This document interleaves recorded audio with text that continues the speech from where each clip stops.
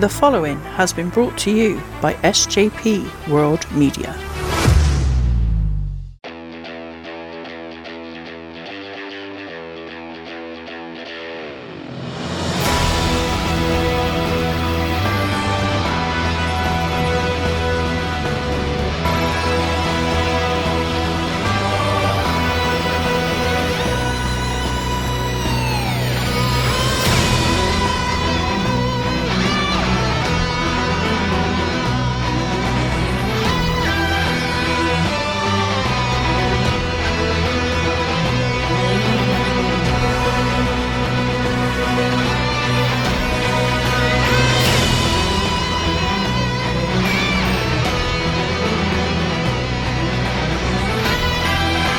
Hello and welcome to the Doctor Who pod. I am Si, and with me as always is Dan, and it's guest day, Dan, isn't it? It's guest day. Do you want to introduce who we've got along with us? Not particularly, because I'm fucking furious with him. Okay. He picked the only Christopher Eccleston two-parter and the only modern Who, apart from Blink, to absolutely scare the living shit out of me somehow. Nah, fuck it. I've just sent him a picture of the Loch Ness Monster with tits. It's Marty. How are you, mate? Hello. I'm good. I'm very honoured to be on here. This is, I listen to this every week. It's one of the few things that every week I wait for it to drop, and I listen to it as soon as I can. So it's very surreal, very exciting to be on here with you guys. Oh, that's really nice of you to say, mate. Thank you so much. Cheers. Bullshit aside, happy to have you, mate, and really glad that you do listen to the show and that have somehow sparked off a Torchwood revival in your life.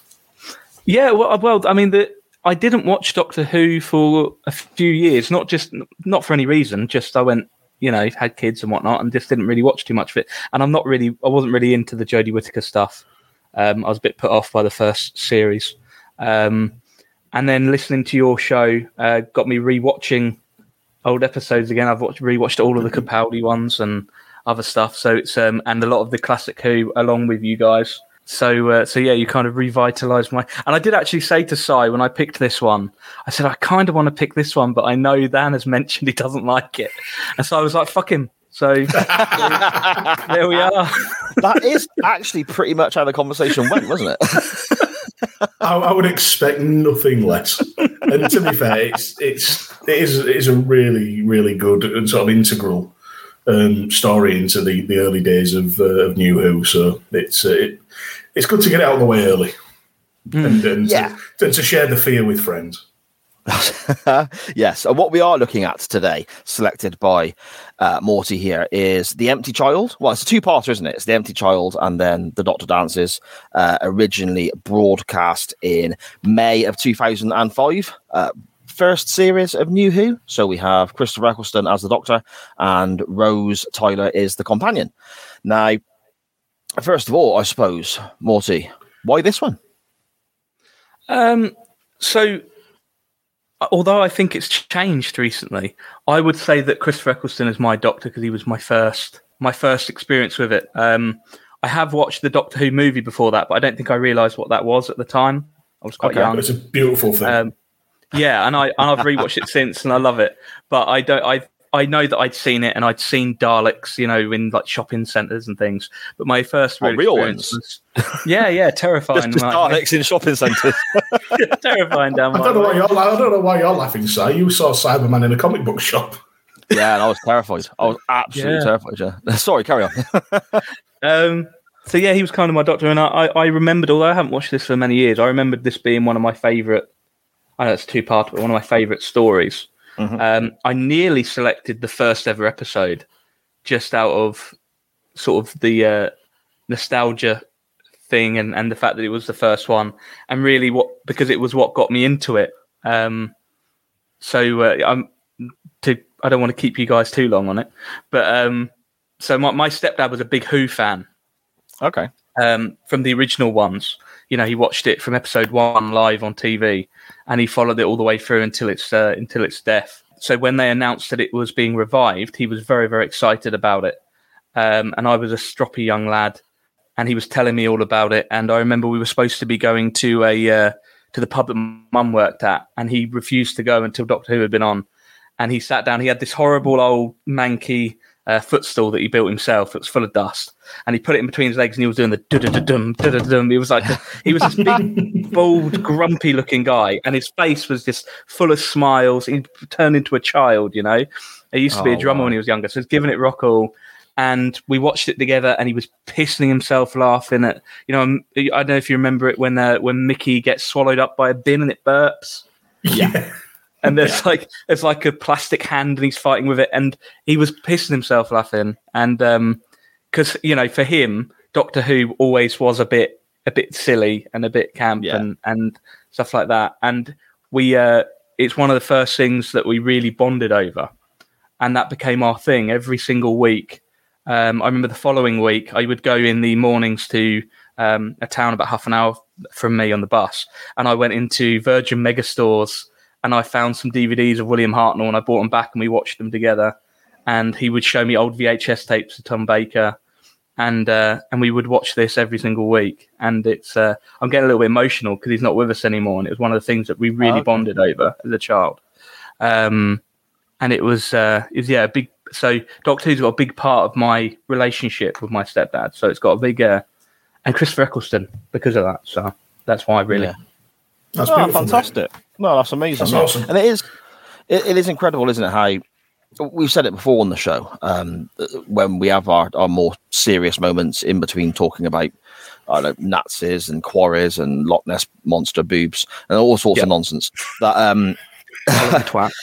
Yeah, that it's crazy how this TV program it spans generations, and it means so much to so many different people from so many different places. I mean, I sat down, as I mentioned to you guys over Messenger before we start to record today. I watched this back about an hour ago for the second time for the recording. So I actually watched it 2 or 3 days ago as well. But I watched it back again in its entirety because my youngest daughter, Charlie, who is 12, said she wanted to watch it with me. And that was amazing. And we both sat and watched it together upstairs in my room because, you know, the wife's busy downstairs potting around doing her work and whatnot. Don't disturb her. And and to me now, she's there saying, "Oh, what can we watch next? Is there what episode's next? And what can we do this?" And that means a huge amount to me because this, you know, Doctor Who is one of my favorite programs of all time. Obviously, I talk about it on this show every week. But me and Charlie, I mean, she's my daughter. I love her, and I know she loves me back. We haven't got anything major that we kind of bond over other than the fact that she is my little princess. So the fact that wrestling aside, of course. So the fact that we've got something outside of wrestling now potentially to sit and watch, or I can at least show her it. Oh, I'm loving it now. My head's going like a million miles an hour thinking, what episode next? What shall I do next? You know, it's that kind of situation. It's amazing how this story about basically a shape-shifting 900-year-old alien in a blue box can affect, as you said, Morty, your relationship with your stepfather and my daughter and I. And so it's just absolutely fantastic, isn't it?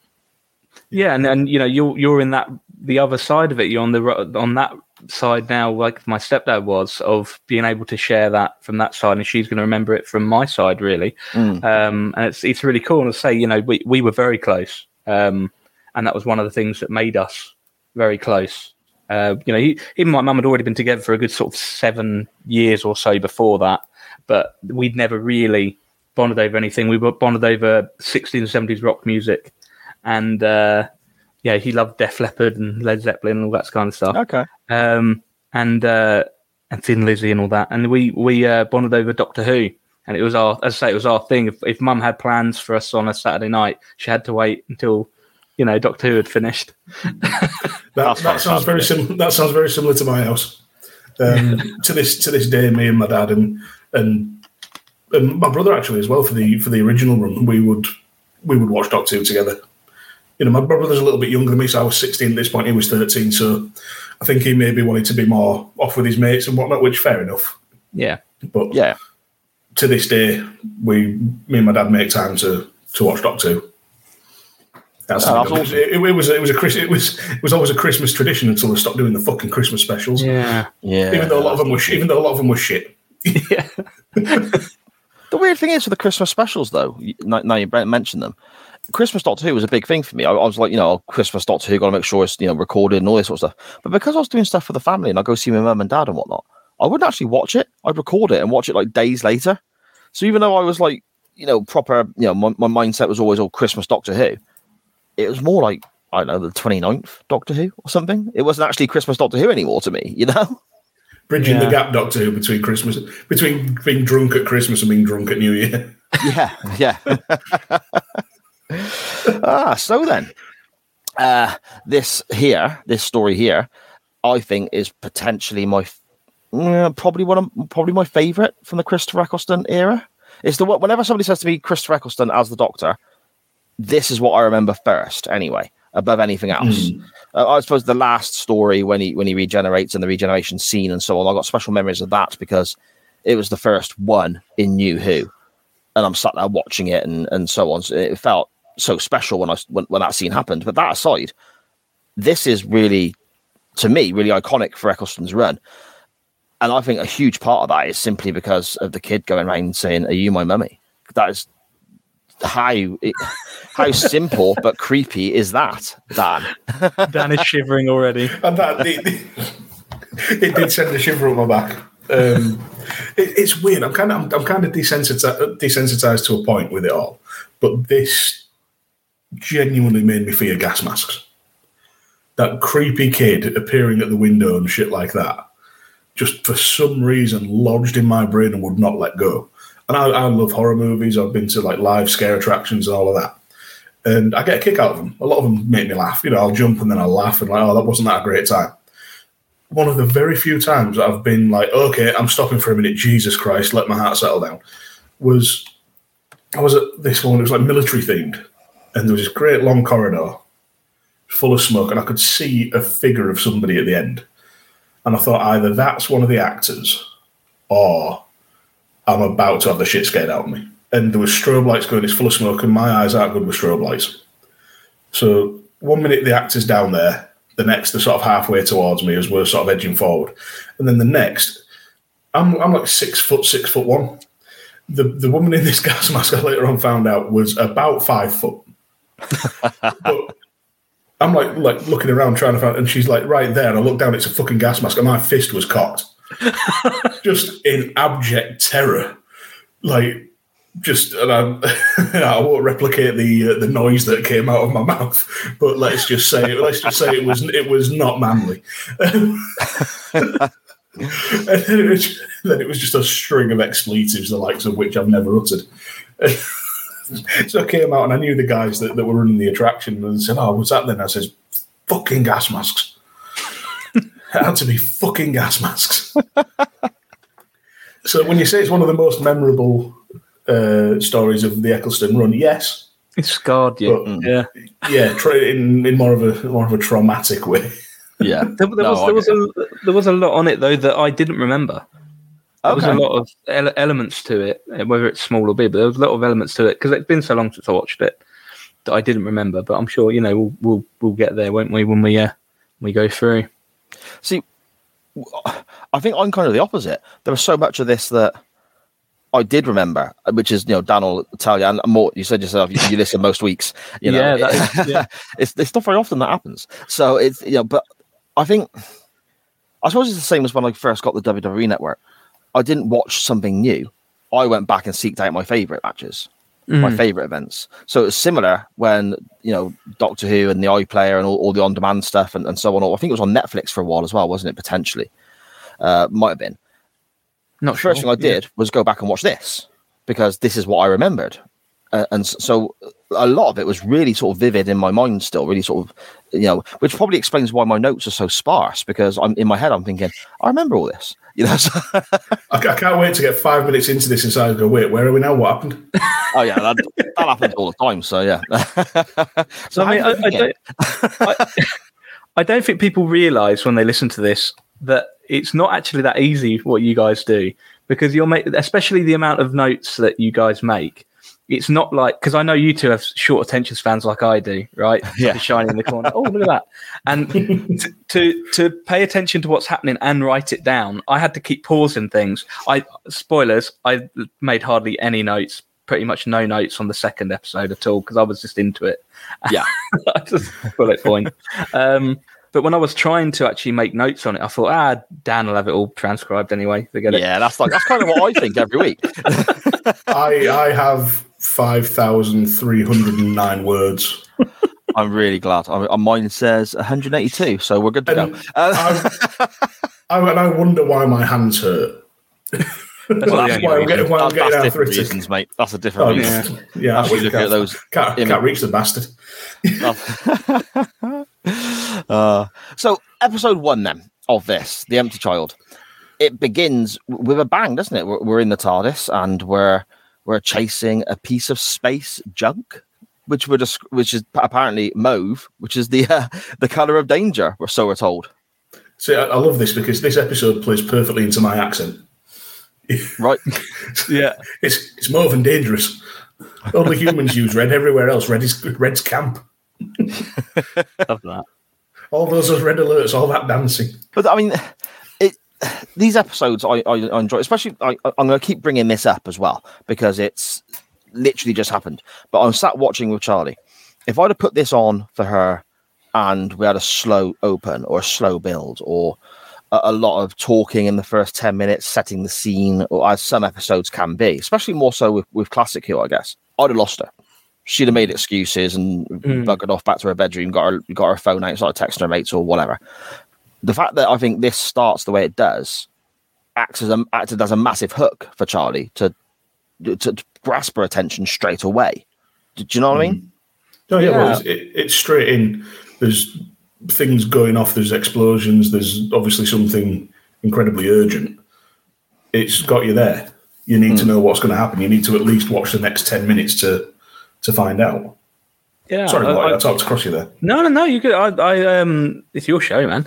I wrote down shit. A lot happened in 40 seconds because it was 40 seconds. I even went back and checked. It was 40 seconds. The dialogue was so quick. They gave you all the information you needed. You knew what was happening. Something's going down to earth. It's dangerous. Things are exploding.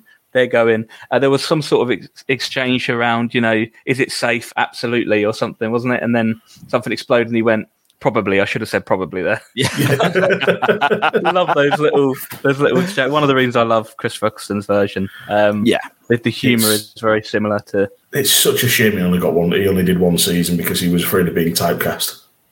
Yeah, it is a real shame. And the thing is, as well, I mean, he's been in so many different things. He's an incredibly talented actor, but he was afraid of being typecast. To me, he is the Doctor.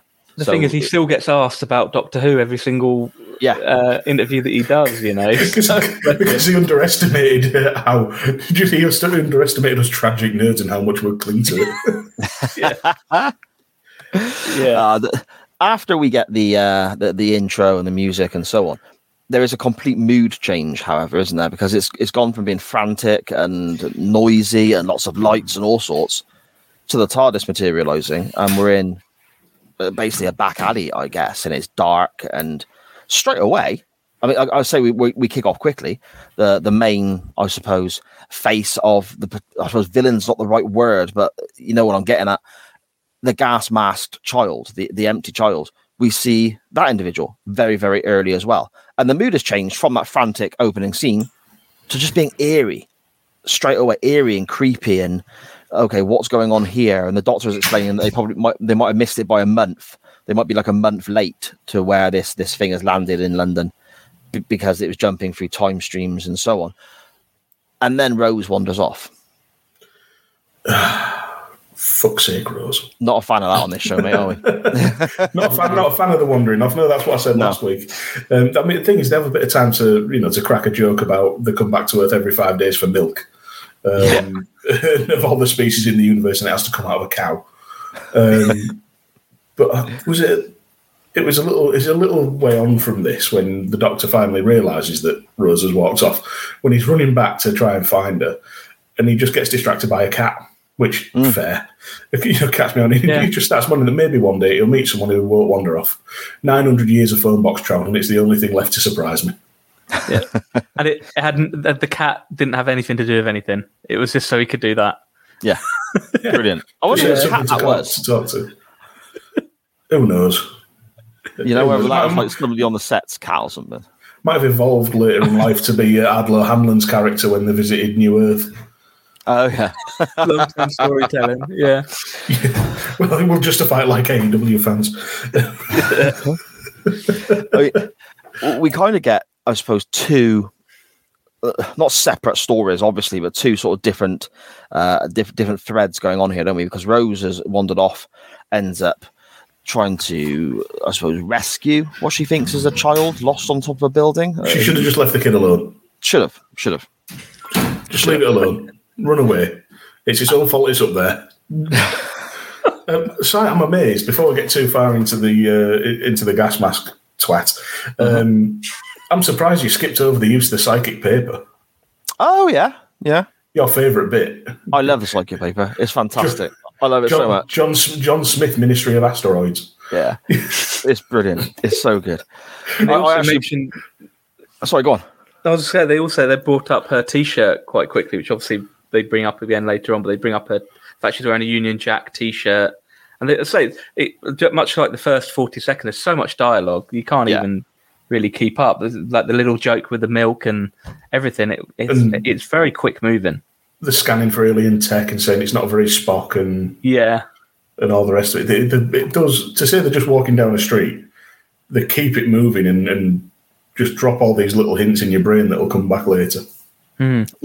Yeah, definitely. And with regards to the psychic paper, that is a moment where I did pause it and I turned around to Charlie and said, "Do you know what that is?" And then went on this whole different dialogue about what the psychic paper is and how it works and all that sort of stuff. So, but where does it come from? He just because one day psychic trees. Psychic trees. Because I always assumed it was Time Lord technology, but later on someone else has some as well. So where does it come from? Who designed it? It's the same piece of psychic paper. The Doctor gives Rose his psychic paper. Oh, no, it's not. Sorry, no, it's Jack's, isn't it? No, Jack's got his own. Yeah, Jack's already had it, I thought. Yeah, Jack had it. Jack produced it, doesn't he? And to be fair, knowing Jack, he probably seduced either a past or future version of the Doctor. I was going to say, the Doctor could have given it to Jack. Most likely did. At some point in the time stream. Come on, it's Jack. Why wouldn't you? Now that we've got the whole flux thing and that has happened, and we've got the timeless child, entirely possible. 51st century. Jack's already au fait with time travel. Why wouldn't he have psychic paper? Yeah, makes sense. See, this is how quickly I can reel off that bullshit. It does. It just goes like that. It's seeing it live is amazing. You can hear the rusty cogs going and coming out. Yeah, I've got a nosebleed like 11 out of Stranger Things.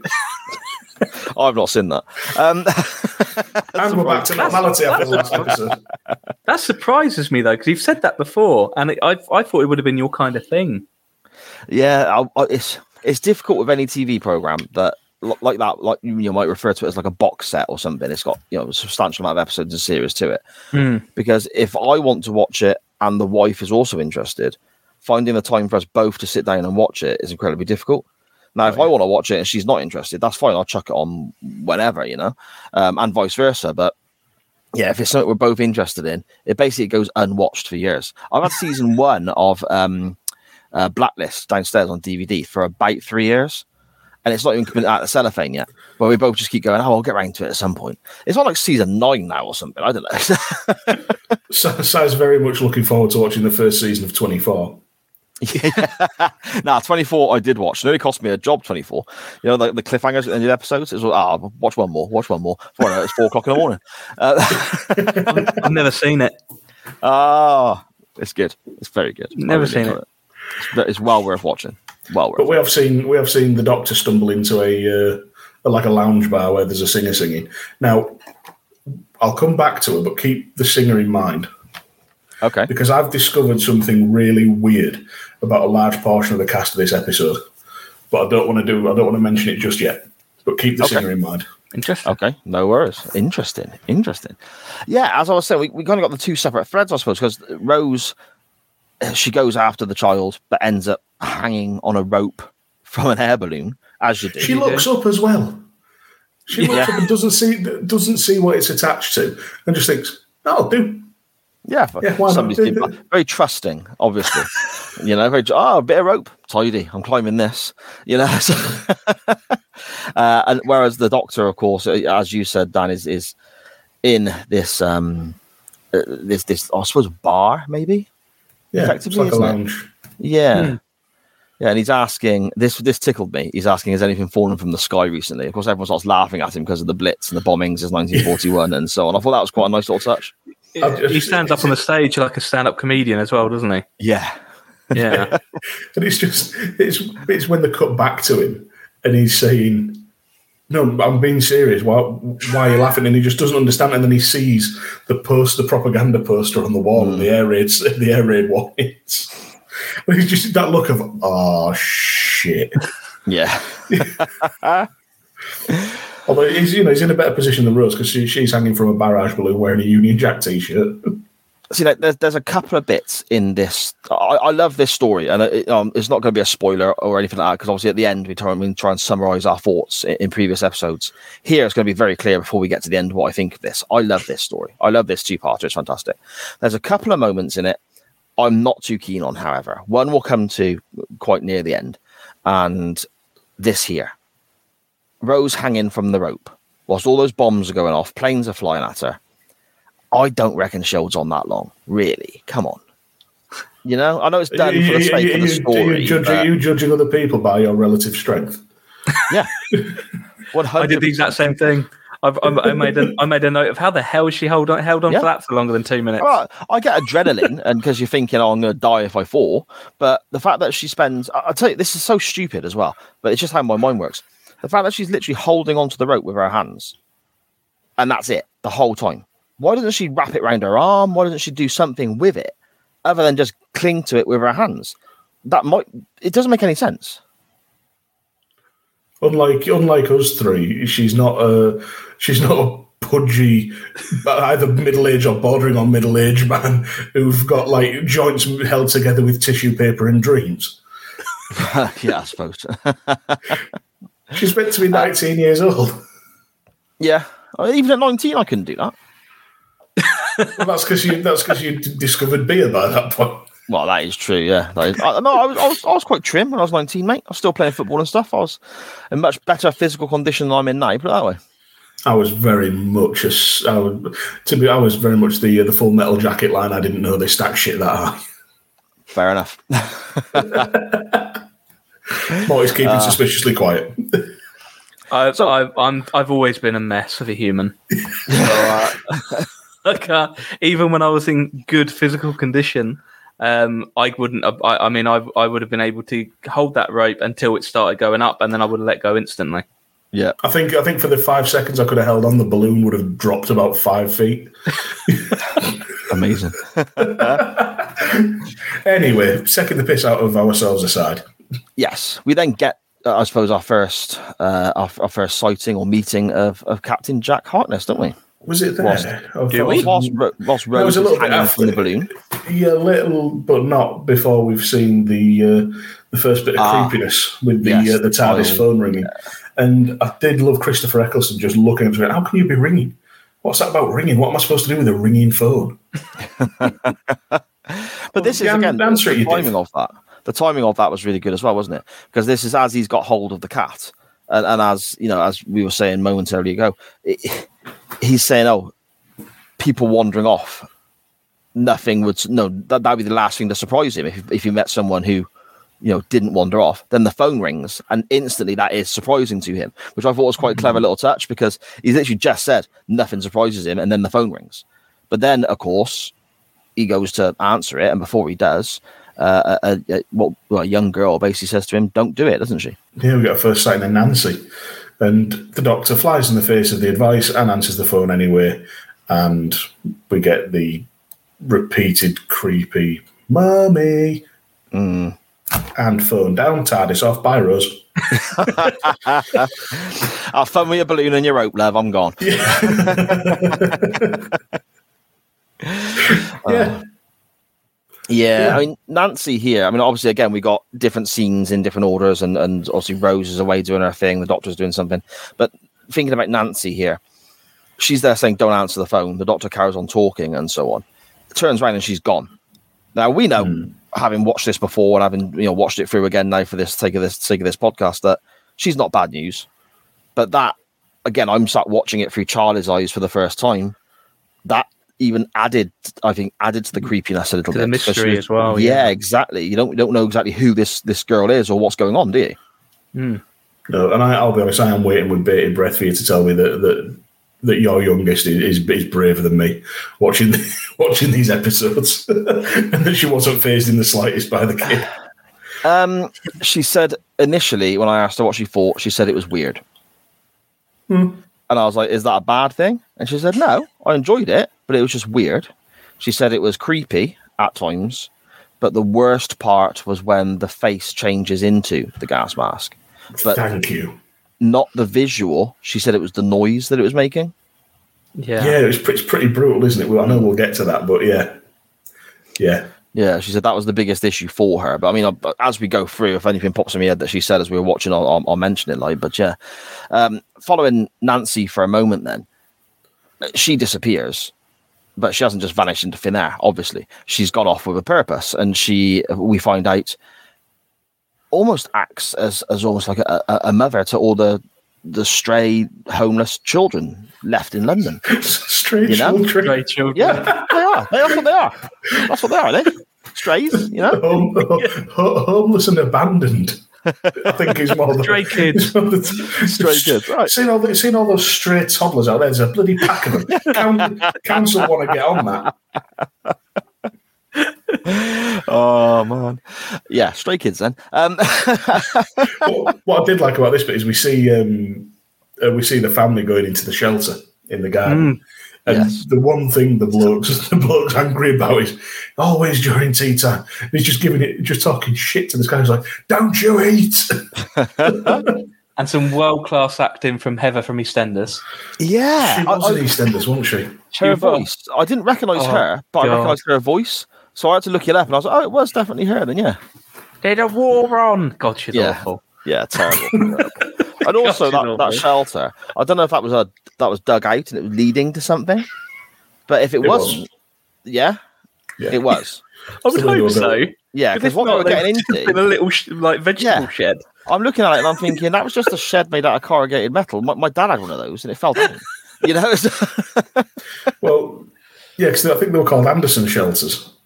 Yes. Named after the person that invented them. So the idea was to go in there to hide from the air raid, but it was, from what I remember, because it's a long time since I did GCSE history, I just remember looking at the diagram and thinking, how is that going to protect anybody? And it was basically just so that if your house got bombed, you still had a bit of food and a roof over your head.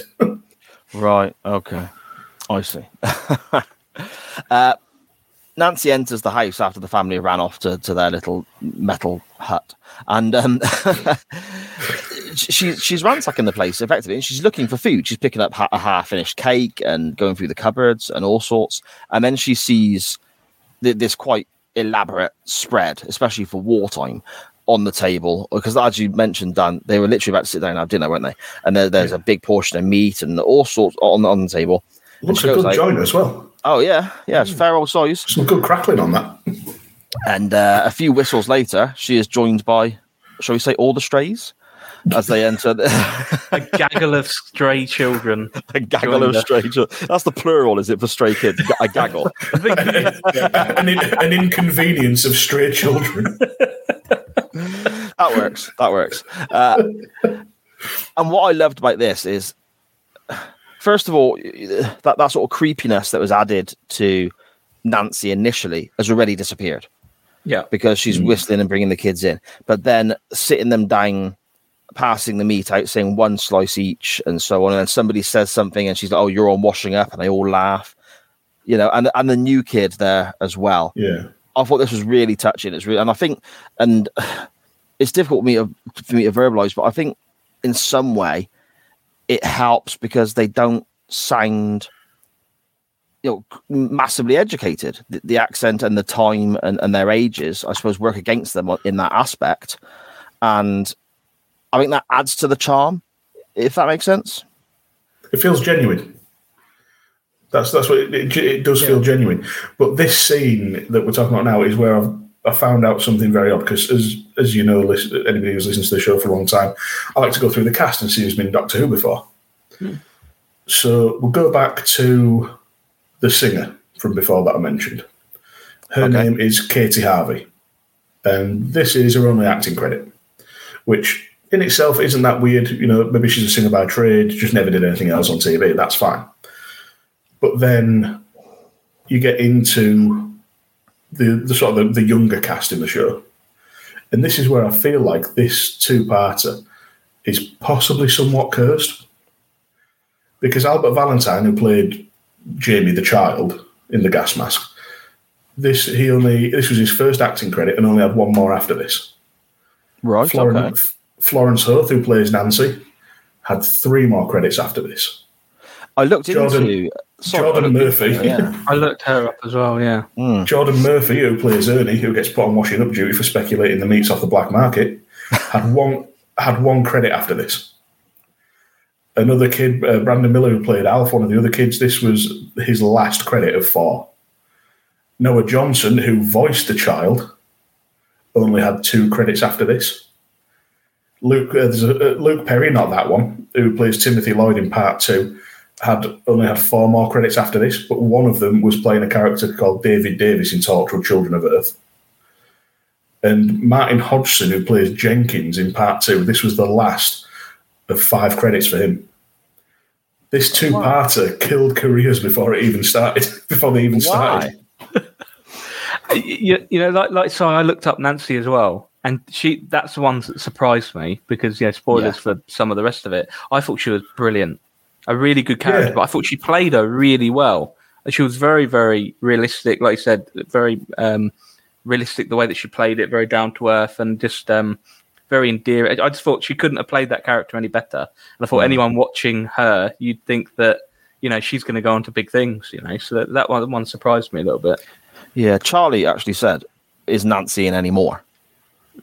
Yeah, because she liked her so much. That was, I think, that was one of her favorite character. I think on what we saw. So, and I do wonder if Crit Eccleston had stayed on, whether we would have revisited Nancy at some point. Down the line, maybe you get a future version of Nancy when Jamie's a little bit older, and you get Nancy maybe gets to help in another adventure or go off on and have one of her own.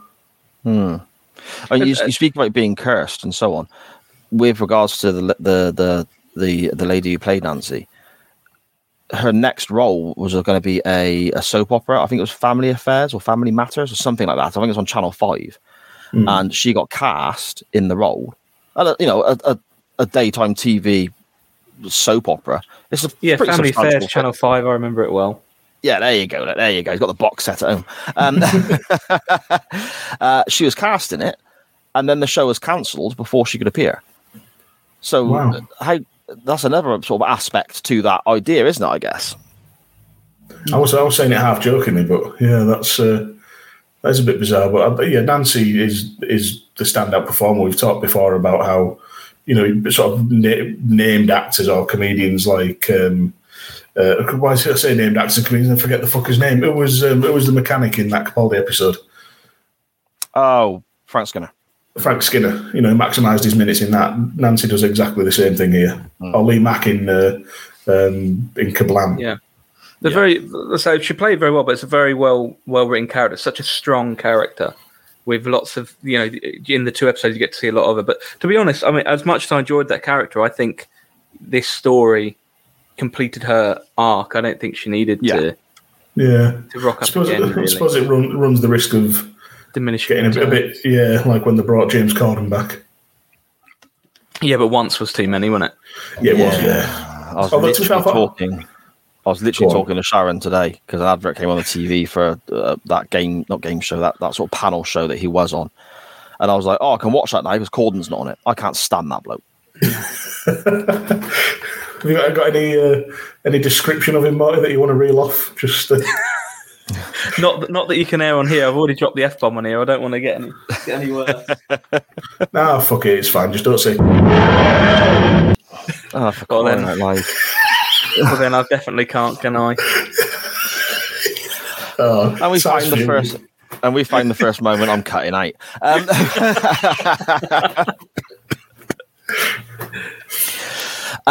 Rose, getting back to Rose. Back to Captain Jack.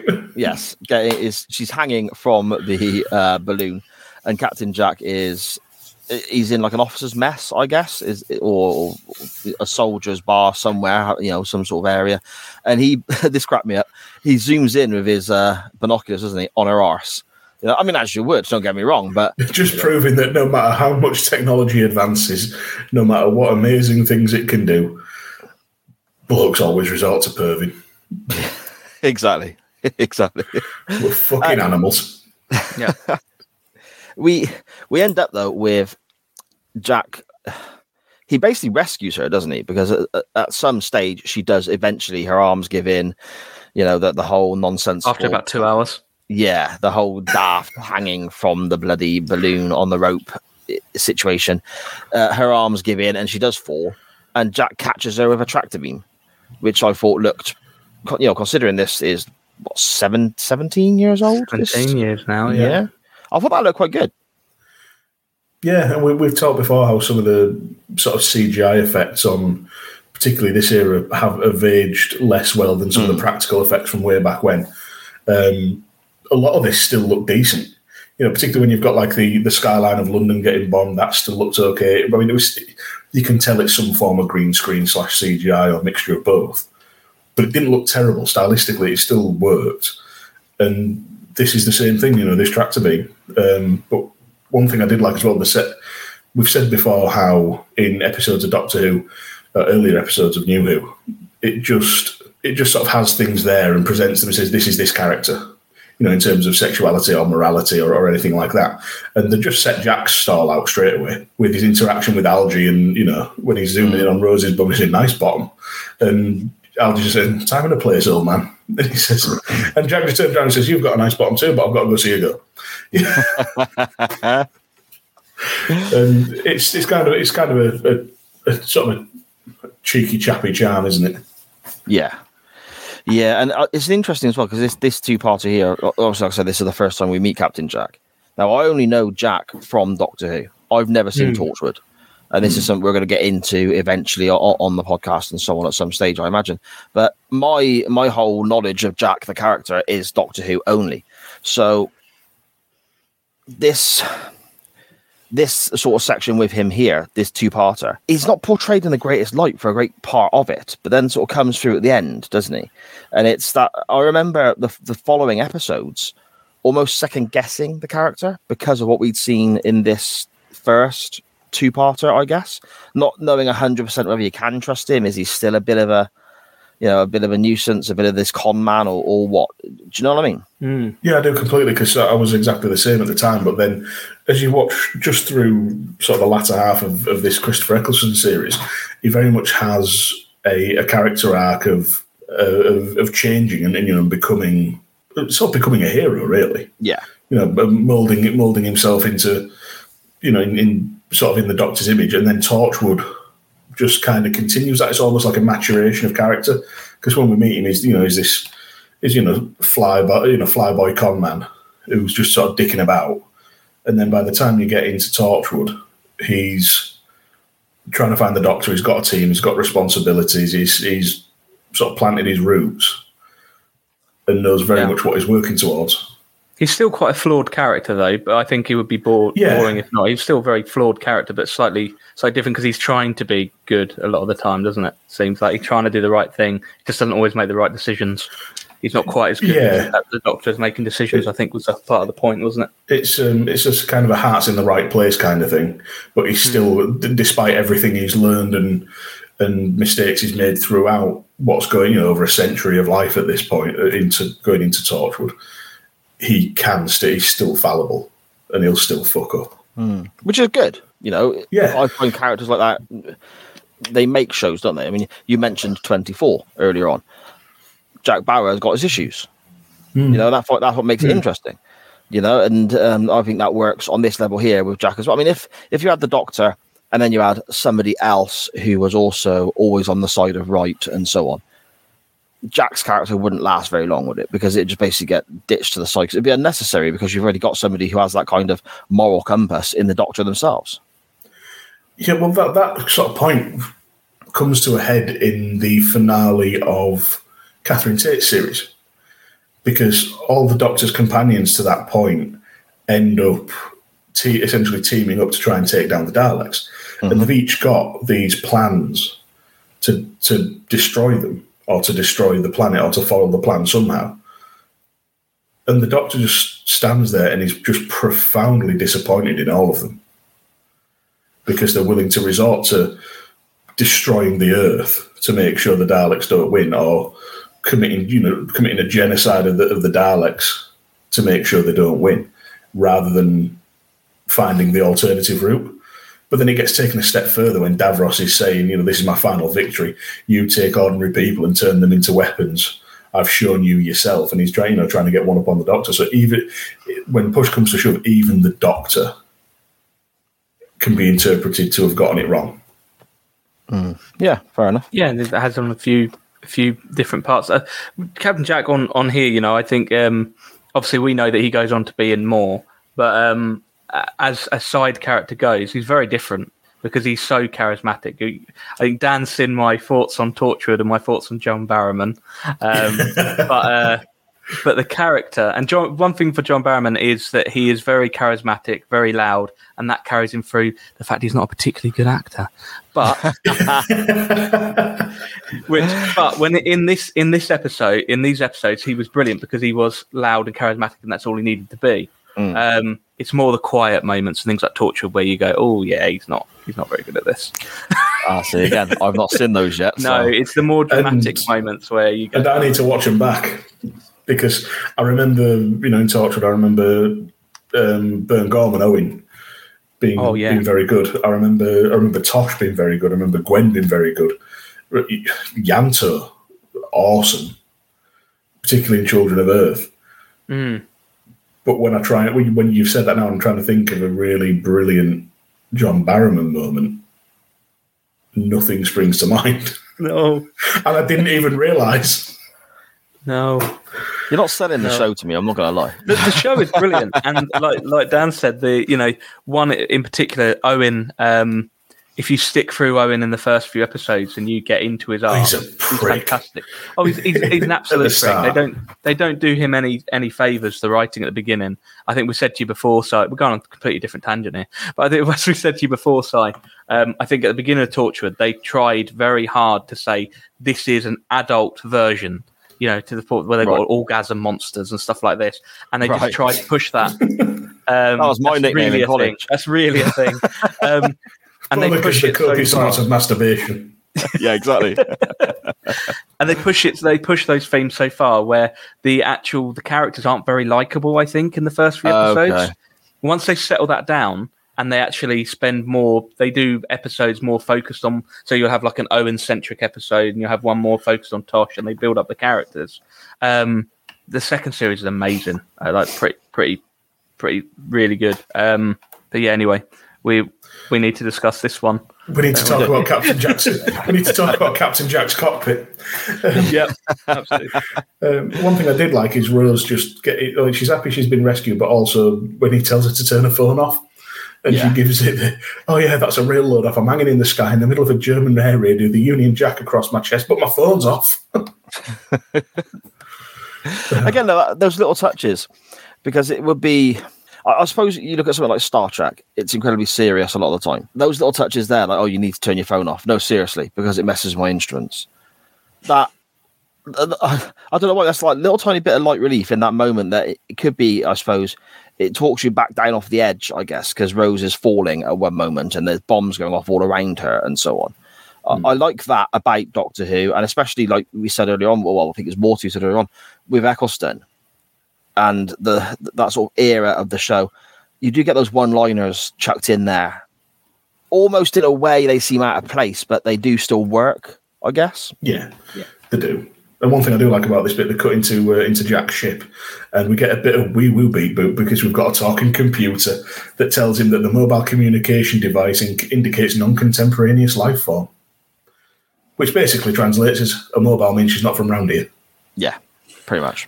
And also he then lists when she's in the ship, like he then lists materials that she's wearing that aren't going to be around for a couple of decades and so on, doesn't he? And that's something to do with her watch as well. And so you're not from around these parts was kind of the line, wasn't it? Yeah, and then that's after he's caught her and they have that very awkward hello where Rose is thinking, oh yeah. At which point I just feel bad for Mickey, to be quite honest. But she has the comedy faint as well, saying, he says, "You're gonna faint. You look a bit dizzy." She says, "What about you? You're not even in focus." Yeah, that did actually make me chuckle when I watched it back today. As bad or as cheesy as that could be, I actually saw that and sort of giggled a bit at that. To be fair, yeah, love a bit of cheese. Yeah, gotta be done. So whereabouts is the Doctor at this point? Then I've kind of lost track. At this point, the Doctor. We cut back to Nancy and the kids around the table. They're handing out all the meat and saying one slice each, and it's thank you, miss, thank you, miss, thank you, miss, and then the Doctor's voice, thank you, miss, and all the kids shit themselves. How did they not see him walking? How did nobody see him walking? They're all looking at the grub, aren't they? They're starving. All right, yeah. I forgot my fat lad instincts for a while. Yeah, if my nose is in the trough, I don't know what's going on around me. A bomb could have landed outside and my back could be full of broken glass. Fuck with that. No. This I really enjoyed as well, though. I think Christopher Eccleston here and the sort of interactions with the Nancy character back and forth. I mean, this is fantastic because she obviously doesn't trust him straight off the bat. She's like, he shouldn't be here either. Don't panic, kids, and all that. That interaction between the two of them, I think, is really good. Yeah, it is brilliant, and it's showing you just how streetwise and smart Nancy is. And then one of the kids asks if the Doctor's a copper, and he says, "What's a copper going to do with you? Like arrest you for starving?" Yeah, and they're saying that it all gets a bit heavy for a second, and saying that Ernie was alluded to being abused at his foster home, so he's run back, and Nancy always gets him the best food, and it's better on the streets. And you can see the Doctor instantly admires her. Yeah. And she says, "Oh, well, what's so wrong with that?" She's quite defensive. She says, "Wrong, I think it's brilliant. Not sure if it's Marxism in action or a West End musical." It's just brilliant because the Doctor is kind of like he obviously sees something in her, and he's trying to break down that barrier between them so they can actually talk about what's going on. But then the mood changes again, doesn't it? Because an extra visitor arrives. Your friend, Dan. Creepy little shit. Take your scarred hand and fuck off away from me letterbox.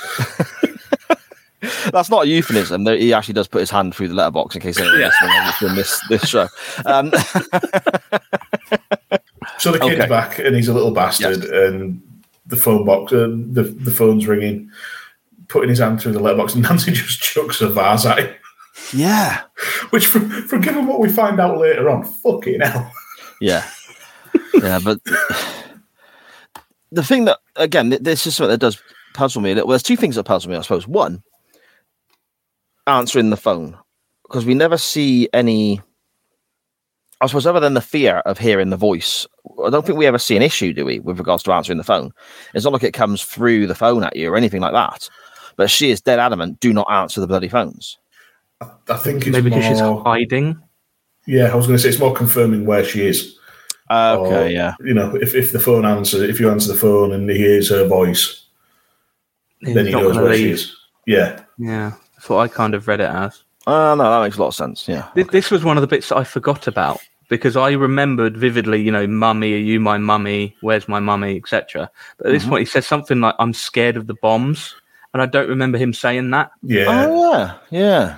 Yeah, I didn't remember him saying that at all. He gets one or two other sentences, but because the mummy thing and are the ones so often repeated, even down to being repeated by Capaldi in Mummy on the Orient Express, bastard. You forget about these little touches. It's when he says, "He'll make you like him." Well, what's he like? Empty. Now that's chilling. Yeah, it really is. I know I'm going to choose this point to go back because we missed one of Eccleston's one-liners when they were all around the table. Because he's trying to find Rose and he says he's looking for a blonde in a Union Jack. A specific one. I didn't just wake up with a craving. Yeah. He says that to a room full of kids. He's brilliant, and I think that it's partly with the writing, because I believe that this is Stephen Moffat's first Doctor Who, isn't it, as well? It is, yeah. So obviously he went on to do a lot on Sherlock and all that kind of stuff, and it's very similar. I know it's the character anyway. It's very similar of his writing, really, that kind of style of humour, isn't it? I've just noticed in my notes when the kid turns up, gas mask at the window, fuck off. Oh dear. But yeah, it's the Doctor just sticks around, and he says he's opening the door, and the kid's gone. Again, horror movie trick, still very creepy. Yeah, it is. It is very creepy. Same as when Nancy disappeared at the very beginning of the episode when the Doctor turned around and she was gone. But again, why? That's one thing I'm like, okay, if the kid was desperate to get in and then the kid's gone when the door's opened, I didn't quite twig as to why the kid would disappear. I guess that he sensed that Nancy had gone. Yeah, I heard everybody going out the back and just thought, nope, not here anymore. It's just this bloke I talked to earlier who is no help to me whatsoever. Yeah, okay, fair enough. We're back with Rose then on the ship. More awkward flirting. Yeah, it got a bit much, didn't it? It got a bit much. And she's obviously hurt her hands because she's been vigorously grasping that rope to make sure she doesn't fall to the ground. And Jack fixes her scars, doesn't he?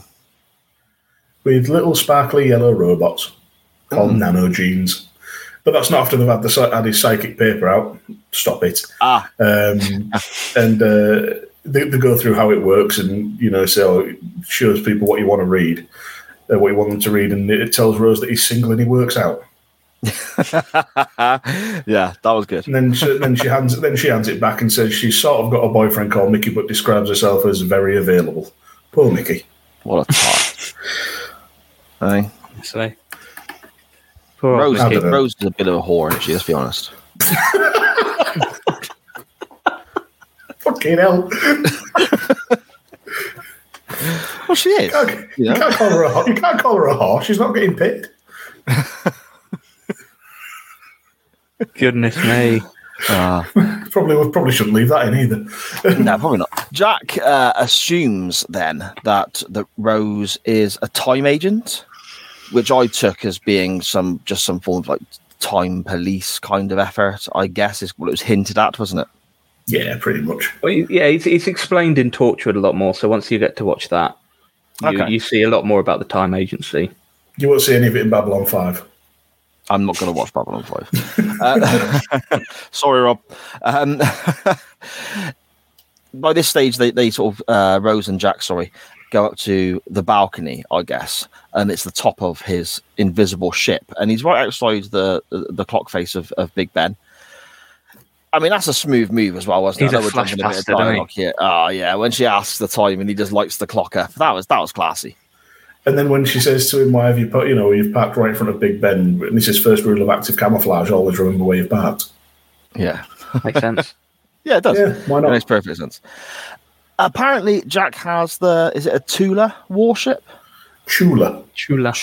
Okay, and it's the last one, and he has it available to the time agency for the right price. But effectively, Jack explains where it's parked or where he has left it or where it's crash landed, however he worded it at this moment. There's only 2 hours for them to give for the time agency or the time agents he believes Rose to be to pay him or give him an answer on it, because in 2 hours' time, a bomb falls on that location and will destroy it and it'll be gone. End of. And as Jack tried to explain, it was the last one. In the meantime, the Doctor's had quite an exchange with Nancy, hasn't he? About,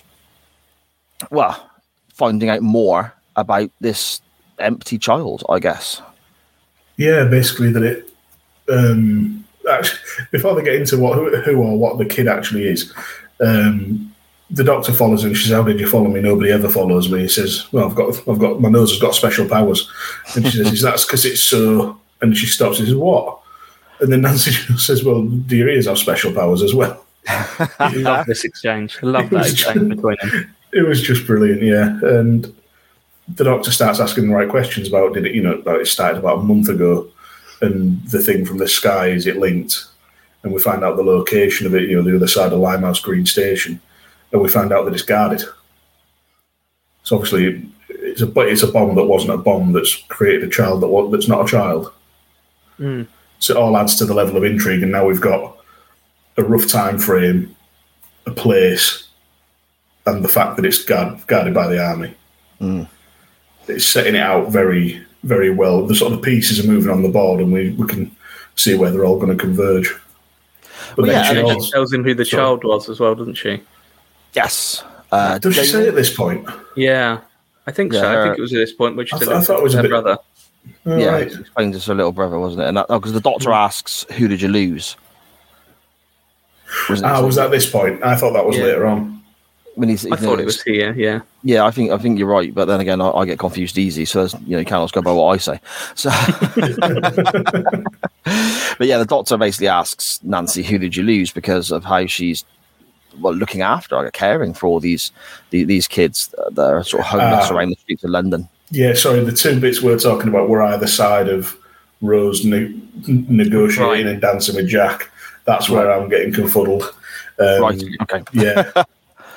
Yeah. Sorry, I've got it. And again, that shows when she says, that her brother died a month ago. That shows again what a strong character she is. That she's, sort of putting that strong face on and stiff upper lip type deal, isn't she? Just head down, carry on, keep looking after the kids that are left behind, so to speak. Mm. Not the strays, you heartless fuck. Not the strays, no. I'm going to regret saying that, aren't I? But you get kind of a little summation of the situation from the doctor here as well, and he just sits there and he says, because he quite stupidly says to her what happened to Jamie, to her brother, and she says, "Middle of an air raid, what do you think happened?" And he just kind of has that, yes. Yeah, that's a line that I think a lot of people remember from it as well, wasn't it? Mm. But then he sits there and he just says, "Amazing. 1941. Not far from here, the German war machine is rolling out a map of Europe. Country after country falling like dominoes. Nothing can stop it. Nothing. Until one tiny, damp little island says, 'No, not here.' A mouse in front of a lion. You're amazing, the lot of you. Don't know what you do to Hitler, but you frighten the life out of me." It's brilliant. It's so good. And again, I was watching Charlie at the corner of my eye when he was giving that, because the age she's at, she understands about. When we see the meal and so on and all the food, she understands that was too much food because they're learning about rationing at school and all that sort of stuff. So I was sort of watching out the corner of my eye when the doctor gave that speech. It's quite a patriotic speech when you think about it, as somebody from England and so on. And I was sort of looking out the corner of my eye thinking, is she going to sit there and be like, "Yeah, that was really good"? Nothing. just like that. So Dan made the notes word for word. I wrote, he says pro-Britain stuff. Brilliant. To me, it is essentially pro-Britain, but I think it's got a broader context in that it's the doctor expressing his admiration for this part of humanity. It also explains why, to a degree, because we know that he's got a big fondness for the Earth and he keeps coming back to it, but he does 9 times out of 10 come to England. So it does kind of, he's got a bit of an. Yeah, he has got a bit of a affinity with this particular little island, I suppose. He's an Anglophile. Yeah, there we go. So I was pretending to understand words again. Yeah, so I'll look it up later. Anything that ends in file can't be good. No, I reckon. It just means he likes England. Okay. What, likes? No, never mind. Anyway. The doctor wants to stick his dick in the earth, but specifically where England is. Through the letterbox. Right. Don't you sigh at me, sigh. Oh, for goodness sake. That was a proper sigh that was, wasn't it? It was a big sigh from Big Sigh. We need a size compilation. Are we done? You got the lighting system? I thought I had a fart. No, yeah, I'm good. Anyway, is this the bit where she mentions the doctor? Yes. Because she says, he gets that little first grin, you need to go see the doctor. It's like, I'm going to meet a version of myself. He looks a bit confused. Yeah, this is where like the creepiness again goes up another level, doesn't it? When the doctor gets to the hospital. No, the creepiness is when you see through Jamie's eyes, when you see through the child's eyes. Yeah, right. He's watching. He's just watching them, and they don't know he's there. And I'm just sat there, just go, run, motherfuckers. Yes, very true. And it's clever as well because it's done in a way so you know that the kid is watching, but it's obviously not alien eyes or like a Dalek vision where it's sort of like all circular or anything like that. It's done. If you put a gas mask on, you'd imagine it to be like that, isn't it? The sort of the glass or the plastic or whatever, the bends in it and so on. That's how it would affect your vision, isn't it? Yeah, it is. And we get to see the first sighting of the sonic screwdriver this episode, just after this, when the doctor goes to the hospital and he sonics the lock, ignoring all the danger signs, and walks into a ward where all the patients are laying in bed, all with gas masks on, all in the same pose, and all I've got in my notes is "fuck that for fun." Yeah. You've got the light swaying creepily in the corridor when he comes out. Just quickly, I've got a Dan Griffin bit because this hospital, you've got a lovely shot of the hospital. This hospital, this isn't the first time we've seen it. Okay. Because this hospital was used in the Aliens in London, the Savine episode, where they have the little pig creature. Yes. It's the same hospital. Oh, why? Okay. I knew I'd seen it somewhere before, and that was actually the first time we saw Tosh. Yes, well, the character, the character who'd become Tosh in Torchwood. Mm-hmm. She was played out a bit part in that episode in Aliens of London. Yeah, yeah. So it's supposed to be that's canon. It's supposed to be the same. They ended up using it for Unit, didn't they? But I don't think we see it again. I think it was only in the first season. But yeah, it was. I thought that was quite cool, and it was a really good shot when you come up as well. Because I looked at it, I didn't know that. I looked it up because of the shot where it lingered on the sign. I thought that must mean something. They've done that for a like when they do Oak School and things like that. I thought that's got some history. Or in the season following this, when you see the Vote Saxon signs, yeah, it's a very Russell T Davies thing to have those Easter eggs hidden away. Yeah, but yeah, I did very much like it, but. This hospital is like my nightmare. Until Victor Meldrew walks out. Yeah, he's great in this. Talk about maximising your minutes. Yeah. Oh, Richard Wilson's fantastic in this, but he's just his voice has just gives everything that bit more sort of gravitas and meaning. It just authority, grips you, doesn't it? Yeah, authority. That's the word. Yeah. Yeah, he walks out. You'll find them on every ward, hundreds of them. Oh fuck no! Yeah, and he asks the doctor to examine one of the bodies, doesn't he? And the doctor lists off issues that they've apparently got, like the head injury and so on. And literally, Charlie next to me went, "They've all got the same scar on their hand." I was like, "Yeah, well done." Yeah. But before we even get there, Richard Wilson's character even has a cool name, Dr. Constantine. Yeah. Mm-hmm. Which is great, and he says that Nancy sent him, and must have been asking about the bomb, and said none of these people were caught up in the blast. And Dr. Constantine starts coughing, and the doctor says, "You're very sick," but he makes sure to keep him back. And he says, "Dying, I should think. I just haven't been able to find the time." Okay. And he says, "Are you a doctor?" And he says, "Examine any one of them." But he just looks at him and says, "Don't touch the flesh." Yeah, that's It's just fucking brilliant. Well done. He's just fucking brilliant. Richard Wilson. The way that this is kind of directed is brilliant as well. The way that the doctor's walking around and Richard Wilson's kind of sat in the middle of the room, isn't he, with his walking stick, with his cane. It's just really well. It's a brilliant scene. Really, really good scene. Yeah, and he just asks Doctor. He says, he examines the first one. Says conclusions. Massive head trauma, mostly to the left-hand side. Partial collapse of the chest cavity to the right. Scarring on the back of the hand. Gas mask seems to be fused to the flesh, but I can't see any burns. And he says, right, examine another one. Identical, right down to the back of the scar on the back of the hand. And as they say, scar on the back of the hand, the shot changes to a shot looking up. Richard Wilson's hand is holding the cane, and you're looking up right at his face, and you see his eyes pop down to his own hand, and you can see the beginnings of the scar on the back of his hand. So the tension involved in that, even now watching it back, and I've watched this a lot to try and rid myself of this stupid fear of gas mask. It's so good. You almost get a false start as well, don't you? There's almost like a false start to it, because before, as you said, with the scar on the hand, it's obvious that, you know, the Doctor Constantine is going to change, I guess, turn into one of these gas mask creepers. But before that happened, and that's sort of what the I suppose the suspense building is around, isn't it? Knowing that that's going to happen. He bangs his cane, and they all sit up, and it's like, whoa, okay. But then they all slowly lie back down again. So that's not that's like a bit of a jump scare for you. That's like a bit of a oh my goodness moment. But it slowly fades back away again, and then the suspense starts building up again because you're back at the scar on his hand and he's coughing and so on. So you almost have effectively the main, I suppose, scare or the main moment in this scene is Richard Wilson's character turning, but you almost have like a false start to it with them all sitting up as well. I think it's just brilliantly done. It's so well written. I hate it so much. But not in a way that I dislike it, in that it shits me up every time.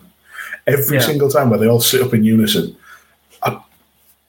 If I actually saw that in front of me, I'd probably just go grab one and just get it over with, kill me. I can't handle this.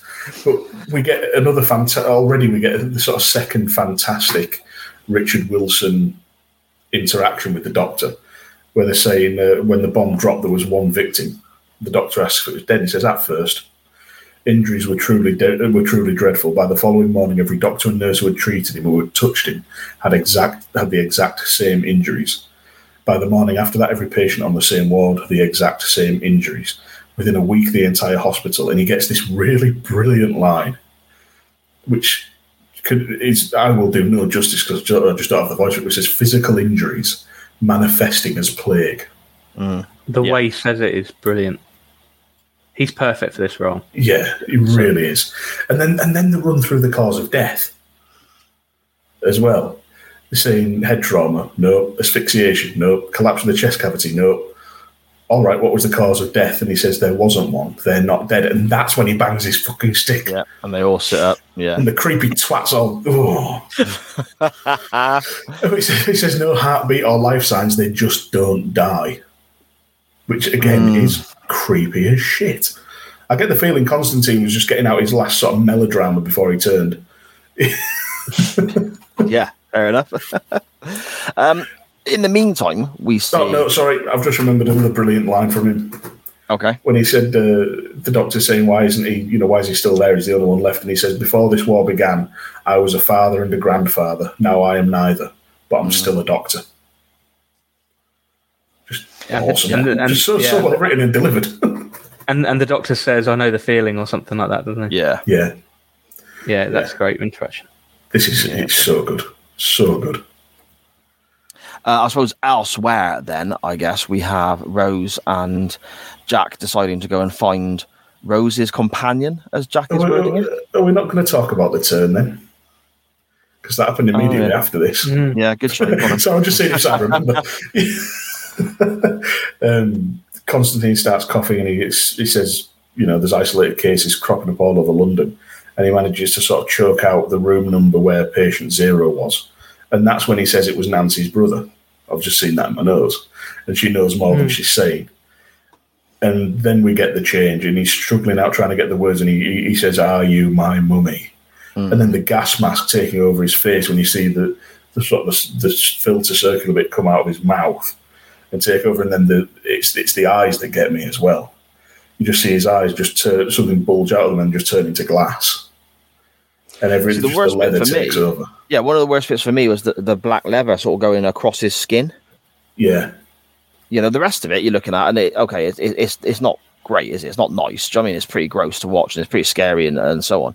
But that, it's quite dramatic and so on. The subtlety of the black sort of just filling up the skin and that taking over, that's the bit that got me, really. Yeah, I just liked it. What did you reckon to it, Mark? Yeah, I mean, I love that bit. It doesn't. The way that I nearly said sells it. The way that he sells it as well, with how deep red his face goes, and he looks like he's really struggling for breath, and he's just a brilliant actor. Yeah. And then when it comes out, it looks really painful for him. It's coming out of his throat. What do you think about the effects? Because obviously they are 17 years old. I'm not sure how you would get that kind of look better, even with modern. It would. I think it'd maybe just be a bit more sort of high definition to it, but I'm not sure that'd work. I think for that purpose, it needs to look the way it does, because when everything finally settles down, that's when you need it to look real. Yeah. So the fact that we find out later that his skin is effectively being reconstructed, and so are his eyes and all of that. It needs to look a bit surreal and a bit sort of not of this world, if you like. So then when everything settles down and becomes sort of solid, as it were, becomes real and physical and tangible, I think it still works. I think really it held up well, and I think it holds up well with the with later on when you see the side on with the soldier. Oh yeah. In fact, that might actually be worse. Yeah, when you see it come out of his mouth from side on. Yeah. I think that's coughing it up. That's like the better visual for me. I think that's so. kind of the definitely. I think with regards to that change and the effects, I think you can tell it's older. It's not literally modern day, but at the same time, it's not so bad that you look at it and think, okay, this looks dated. I mean, you can tell that it's a few years old, but it doesn't hinder anything. Whereas sometimes we've watched certain stuff for the podcast, and Dan and I have watched certain effects, whether they were very recent or whatever, and you can tell that that looks 50 years old, or that looks dated now, or whatever. This, I suppose, you can kind of tell that it's a little bit dated, but it didn't take away from anything. Yeah, like I said, I don't know, even with sort of modern CGI effects, I don't know how you would make it look better or different, really. And especially when we later learn what it is, it does make sense the way that it looks as well, to be honest. But I think it holds up well. That's the crucial thing. It still looks decent, and it makes sense that it looks that way. Yeah. No, that's fair enough. Yeah, but next up we get everything sort of converging now, isn't it? Because we get Jack and Rosie. Yeah, we kind of get, I guess, the cliffhanger of the episode. We kind of get the same cliffhanger in two different places, don't we? Because you've got Jack and Rose finding the Doctor, tracking for alien tech, as Jack said he was going to, and Rose enjoyed that, didn't, because of the dig she was giving the Doctor earlier on. She says, finally a professional. Yeah. But also Nancy's gone back into the house to get some more food, and this is where the empty child sort of confronts her again, and we end up effectively with all of the good guy characters, I suppose, the Doctor, Jack, and so on, being backed up against the wall by monsters saying "mummy," and then in the other room, in the room in the house, you get the similar sort of situation with the child and Nancy, don't you? Yeah, and it's, sorry, I'm swatting moths away. Fuck off. You get. I thought you developed Tourette's then. I thought you were on my train, Dan. No, sorry, I'm just a twat. I've completely forgot what we're doing now. Yeah, it's the end bit, because Nancy's under the table and the apple rolls out of a bag. Yeah, and the door closes and she's confronted by the kid. But then you've got the whole ward of patients is sort of activated, so to speak, and they're all being surrounded. And you get it's all the "mommy, mommy," and then you can distinctly hear Richard Wilson. Yeah. Which is you've got all these like gas mask zombies coming at them, and then all of a sudden you just hear Victor Meldrew in the background. That's always struck me as a bit weird, because he's pretty much the last voice you hear as the credits roll in part one. I figured that I was rewatching that, and when they're all stood and going towards my thought, Dan's going to be shitting his pants. I think it's just, for me, it's the second creepiest bit of the whole story is when the little boy points at the door and it closes, because then you kind of get that feeling of the sort of the power that he's got. Yeah, because that's the first time you really see that kind of stuff from him. It's a realization, isn't it, at that moment? Yeah, and obviously because Nancy is this new side character, she's dispensable to us, so that was the real air of It's such a good cliffhanger. Like you said, it's like a double cliffhanger, really. Yeah, it's very clever, very clever. Yeah. And all the while, Jack's been insisting that what he's been doing has nothing to do with it, and it's when he outs himself as a con man to Mr. Spock. To Mr. Spock. Which surprises me because I wouldn't think Rose is 18, 19 at this point, and she's a bit of a chav, isn't she? Yeah, I wouldn't have thought she knew who Spock was. If she was like 19 in 2005 and she's a bit of a chav, that surprised me. To be fair, they do establish later on that she also used to spend bank holidays watching Cliff Richard movies with her mum. So maybe the whole chav thing's a front. Maybe. Yeah, potentially. I was about to say Spock isn't in any Cliff Richard movies. But yes, I was trying to work out the connection there. Well, if you let me fucking finish before you judge what I'm saying, you know. Try not to be twats all your lives. I got this far. No, I was going to, and she enjoyed the music that was playing earlier as well, which is a bit older. I was going to say earlier, I might be completely wrong here, as I am wrong often. But when that started playing, I think that song was in Torchwood. In the flashback scenes. In the episode Captain Jack Harkness in Torchwood, there's an episode called Captain Jack Harkness Die. Yeah. And it's set in that time period. And I'm sure when he's dancing, maybe even when he's dancing with Jack, you've got that. I'm sure it's that song. If not, it's very similar. Could well be. I might be wrong. But if that is the case, that's really cool. But if not, then I'm just wrong. For the sake of argument, we'll say it is. Yeah, that's good enough for me. If it is, it's really cool because it's his first appearance on here and it's an episode of Torchwood called Captain Jack. That would be a cool link. Yeah, I like stuff like that. It's good. Like you said earlier about the hospital appearing and so on as well. Stuff like that I think is brilliant. Yeah, me too. The start of the second episode then, the Doctor dances. I didn't really massively like this bit where he's shouting, "Go to your room," and they all skulk off. I'm not a big fan of this, but because the Doctor basically stands there and very defiantly and yells at them all, "Go to your room. I'm very cross with you." And it cuts to the child, and the child's skulking off and leaving Nancy alone as well. But it's probably got its head bowed and it looks like it's been told off and it's in trouble and so on. But the next line of "I'm glad that worked because those have been some awful last words," that popped Charlie really so much. It. She roared with laughter when that was said. It's because he's taken a punt. He's figured out that it's some sort of hive mind. So, and it's obviously it's a child's mind that's ruling it all. So he said, "Fuck it, I'll just act like a parent. I'll just try and send him to his room, send him to the room, see if we can get him back in bed so we can leave."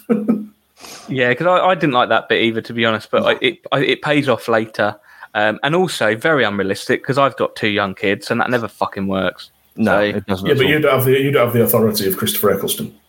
I've got the ears. Oh yeah, never noticed them before. Very Loby. Very Loby. Very Loby. I'm the only person you'll ever meet, Si, that gets sunburnt lobes.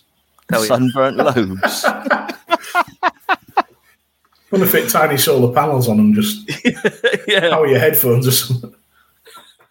That's an idea, that is. There you go. That's a Dragon's Den idea. Up there with the old foreskin wallets and the mortuary cafe and all that. Yeah, we'll put them all in one. Take them all we get. I reckon this now. I suppose we are going to end up. I'm conscious of time jumping back and forth a little bit here in this last sort of section of the show we're talking about. But effectively, all the gas mask creepers, for want of a better term, they're all start skulking off elsewhere, and it instantly relieves the tension of the moment and so on. But then you get another jump scare back at the house as Nancy's trying to leave because she opens a door and there's another child there with a gas mask on that bears quite a striking resemblance to to Jamie, who we find out is the empty child, I guess, as they're titled. That did get me. That was a proper oh shit moment. That one got me. Funnily enough, I can relate. I can imagine. Yeah, it was a good one, and the start of this episode is basically getting Rose and Jack up to speed as well as to what's going on and what the gas mask zombies actually are. But yeah, I quite like this whole bit of Nancy getting caught by the family. Yeah, and Nancy, this bloke's called the police, and he's trying to dress her down and make her feel guilty, and said, do you want to take anything else? Or, my wallet's in there. The sweat off my brow pays for this, blah, blah, blah, blah. Do you want anything else? And she says, yeah, actually, some wire cutters and a torch. I've been watching this house for ages, and I want another look in your kitchen cupboards because I was in a rush the first time. And he tries to go down. Badass, and it's so good. Oh, she's a badass. Yeah, that's exactly what I've got, yeah. And she cuts him, he starts going, the sweat off my brow. She cuts him off and says, it's quite a lot of food, isn't it? More than anybody else on this street. Half the street thinks your missus must be messing around with the butcher. But she's not, though. She's not, though. You are. Wire cutters, torch, food. And I'd like to use your toilet before I leave, please. And then the final words to him are, oh, look, there's the sweat on your brow. Fucking badass Nancy. Absolutely superb. And it just adds more to how much you like this character, isn't it? Just so brilliant. Just everything about her up to this point has just been fantastic. Every scene you see her in, I find myself liking her more and more. All of the side characters, because obviously Jack is a side character in this. Dr. Constantine, they're all fantastic. They all fit in any story. Yeah. Really, really good. Really strong. Yeah, it's awesome. The Doctor, do we get the running around before? No, we don't. We got to room 8 first, don't we? Yeah, it's just now because they go through the whole Jack's got this weapon that can shoot holes in locks, in a square shape and stuff like that. It's a sonic blaster, and we get a whole exchange where Jack's it was made in the weapons factories of Villengard. Have you been there? And the Doctor says, oh yeah, once. And then Jack says the main reactor went critical and vaporized the lot. He says, yeah, like I said, once. Brilliant. There's a banana grove there now. I like bananas. Bananas are good. And he's lying. Bananas are not good. Bananas are disgusting. But I like that lie because it's the Doctor. Weirdo. I like bananas. Bananas are great. Kissing the ass of a fictional character, so fucking hell. No, I like bananas. I'm what? What do you want me to do? I don't honestly know. I'm getting tired. They're in the room now, aren't they? Yeah, room 802, which apparently is where the original patient was taken when the sort of incident happened with the thing falling from the sky and so on, which we now know is obviously the child. And the Doctor, Rose, and Jack enter this room, and straight away, I mean, there's aspects to this that are, I suppose, I mean, Dan, you'll know probably better than I, but very horror movie-esque, because there's things that you can see have been destroyed, the broken glass panels and so on. And then there's something decidedly creepy, I think, about children's drawings done in repetition and stuck all over the place, as it was on the walls. And then a children's toy just left on its own. And it's literally, I mean, don't get me wrong, you said yourself, Mort, you got 2 kids. Dan, you're around your nieces and so on a great deal as well. I got kids at home. Kids do leave toys lying around. It's what happens. But in certain scenarios, such as this one, a disregarded toy, for some reason, is creepy as shit. Because it's covered in broken glass. Well, there is that, of course, but it's like it's just the abandoned scene of this, isn't it? And you're wondering what exactly went on. And the Doctor starts playing this tape, doesn't he? And talk us through it, Dan. Talk us through what this tape does and so on. So you've got the visual of the abandoned room that's obviously been fucked up in some way, with the kids' paintings and the drawings on the wall and all the toys knocked over and the broken glass and everything. Is very powerful visually. And I mentioned before about Richard Wilson's voice, because then he plays the tape, and you've got Richard Wilson trying to talk to the child, who just keeps responding with variants on the same thing. Are you my mummy? Where's my mummy? Mummy. Giving it all that. So it's getting you on 2 fronts. You're seeing all this stuff and hearing this in the background, and it's very sort of subtly and almost subconsciously, like just registering it in your brain, and it's there, and you know it's going on, and then they start talking over it. And it's all well and good, they're figuring it out. And the doctor's, obviously, he feels like he's missed something. And he's there saying, what's going on? He says, funny little human brains, how do you get around in those things? And Rose is saying when he's stressed, he likes to insult species. And he's thinking about the kids at the bomb site, the kids at the bomb site, people being altered, the kids afraid and powerful. And he says, Mummy, I'm here in the background. It doesn't know it's powerful, but it will do. It's got the power of a god, and I just sent it to its room. And then you don't register it at first, but you hear a flickering, like a rhythmic, and you hear the voice, can't you see me? Rose asks, what's that noise? The doctor just ended the tape. It ran out about 30 seconds ago. I sent it to its room. This is its room. And you get that penny drop moment and think, fuck.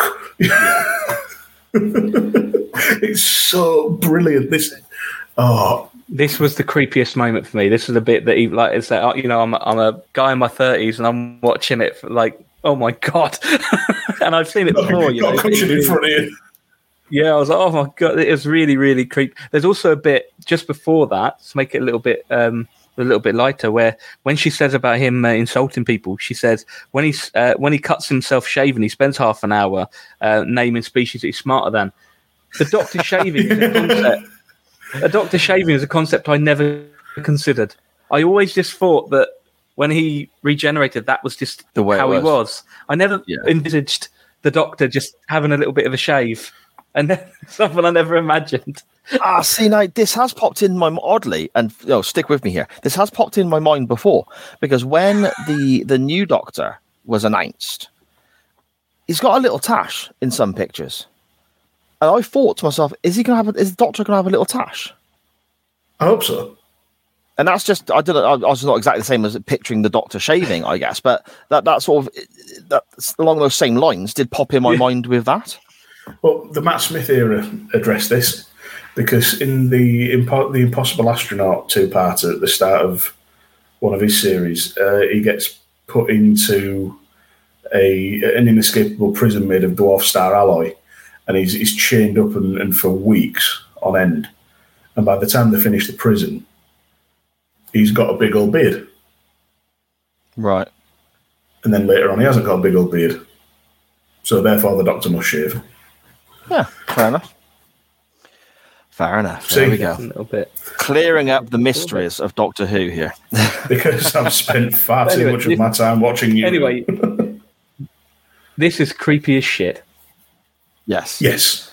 This is. It really is. So well done. It's so well done, isn't it? It ran out 30 seconds ago.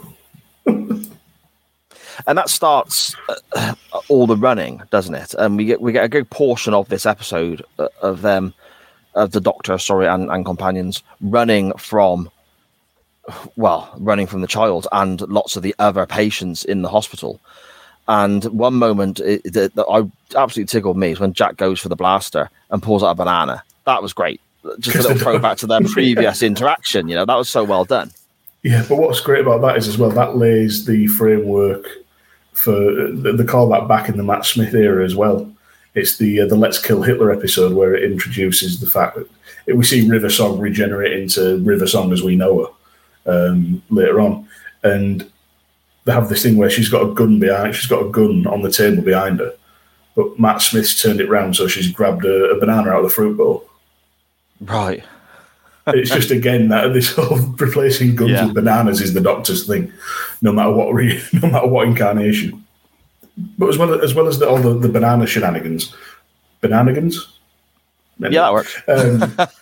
Rose has sort of proved how quick thinking she can be when the Doctor and Jack are arguing about what devices they've got, and the Doctor said, I'm sonicked up, it's all sonic. It's like, what, a blaster or what? A screwdriver? And she just grabs Jack's gun and aims it at the floor. See you later, job done.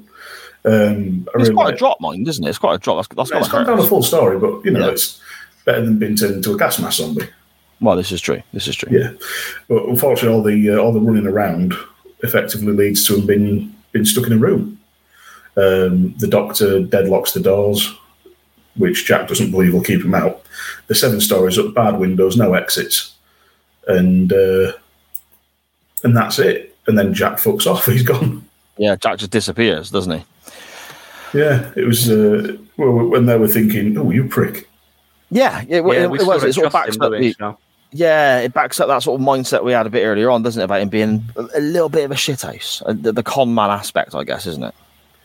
Yeah, pretty much. And then things get creepy again because we're back with Nancy, and these kids have gone back to where she normally stays, and she's kind of annoyed at them because she's like, "What if I don't come back?" And there's a typewriter there, and the kid's trying to type a letter to his dad, and they have this sort of half amusing thing where he's saying, "You can't even read or write. How are you going to do that? And how are you going to post it? And I'll put it in an envelope."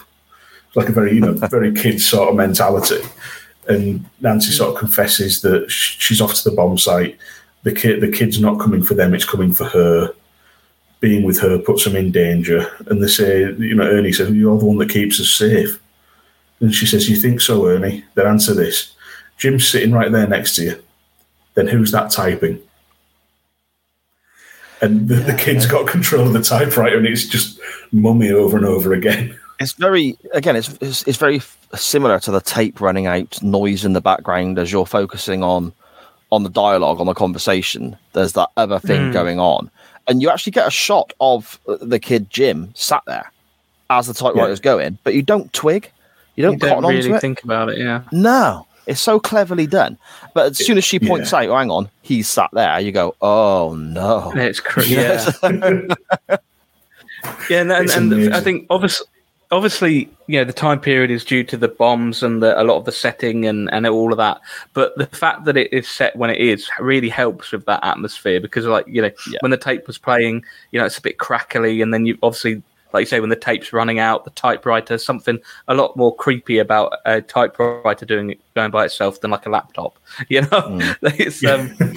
really helps with the atmosphere. The modern version would be typing Mummy over and over again in Comic Sans. Hashtag Mummy. Hashtag Mummy. But we are sort of flitting around here quite often, and we're back to Rose and the Doctor, and she's moaning that the great looking ones always piss off. And then we find that Jack can communicate to them with anything with a speaker via something called Omcom, the wee woo beep boop, and says, "Oh, like the child, the child can speak through anything with a speaker." And then you hit, "And I can hear you coming to find you, Mummy. Fuck off." Creepy, man. So Jack gets around that by playing more Glenn Miller. And we're flitting backwards and forward. Nancy's at the bomb site. She's sneaking around with the wire cutters. Rose is sitting in a wheelchair for some reason, and the Doctor's trying to resonate the concrete to loosen the bars, and Rose decides it's time to dance for some reason. Yeah, I'm all about keeping your spirits up. I appreciate that, but that was a bit out of place. Rose is a bit off in these episodes. Yes, I don't know. Everyone considers her like one of the best or whatever, but in these episodes, she was a bit overly flirty with Jack, and then she's sort of. I think she's a bit horny in these episodes. Just a bit.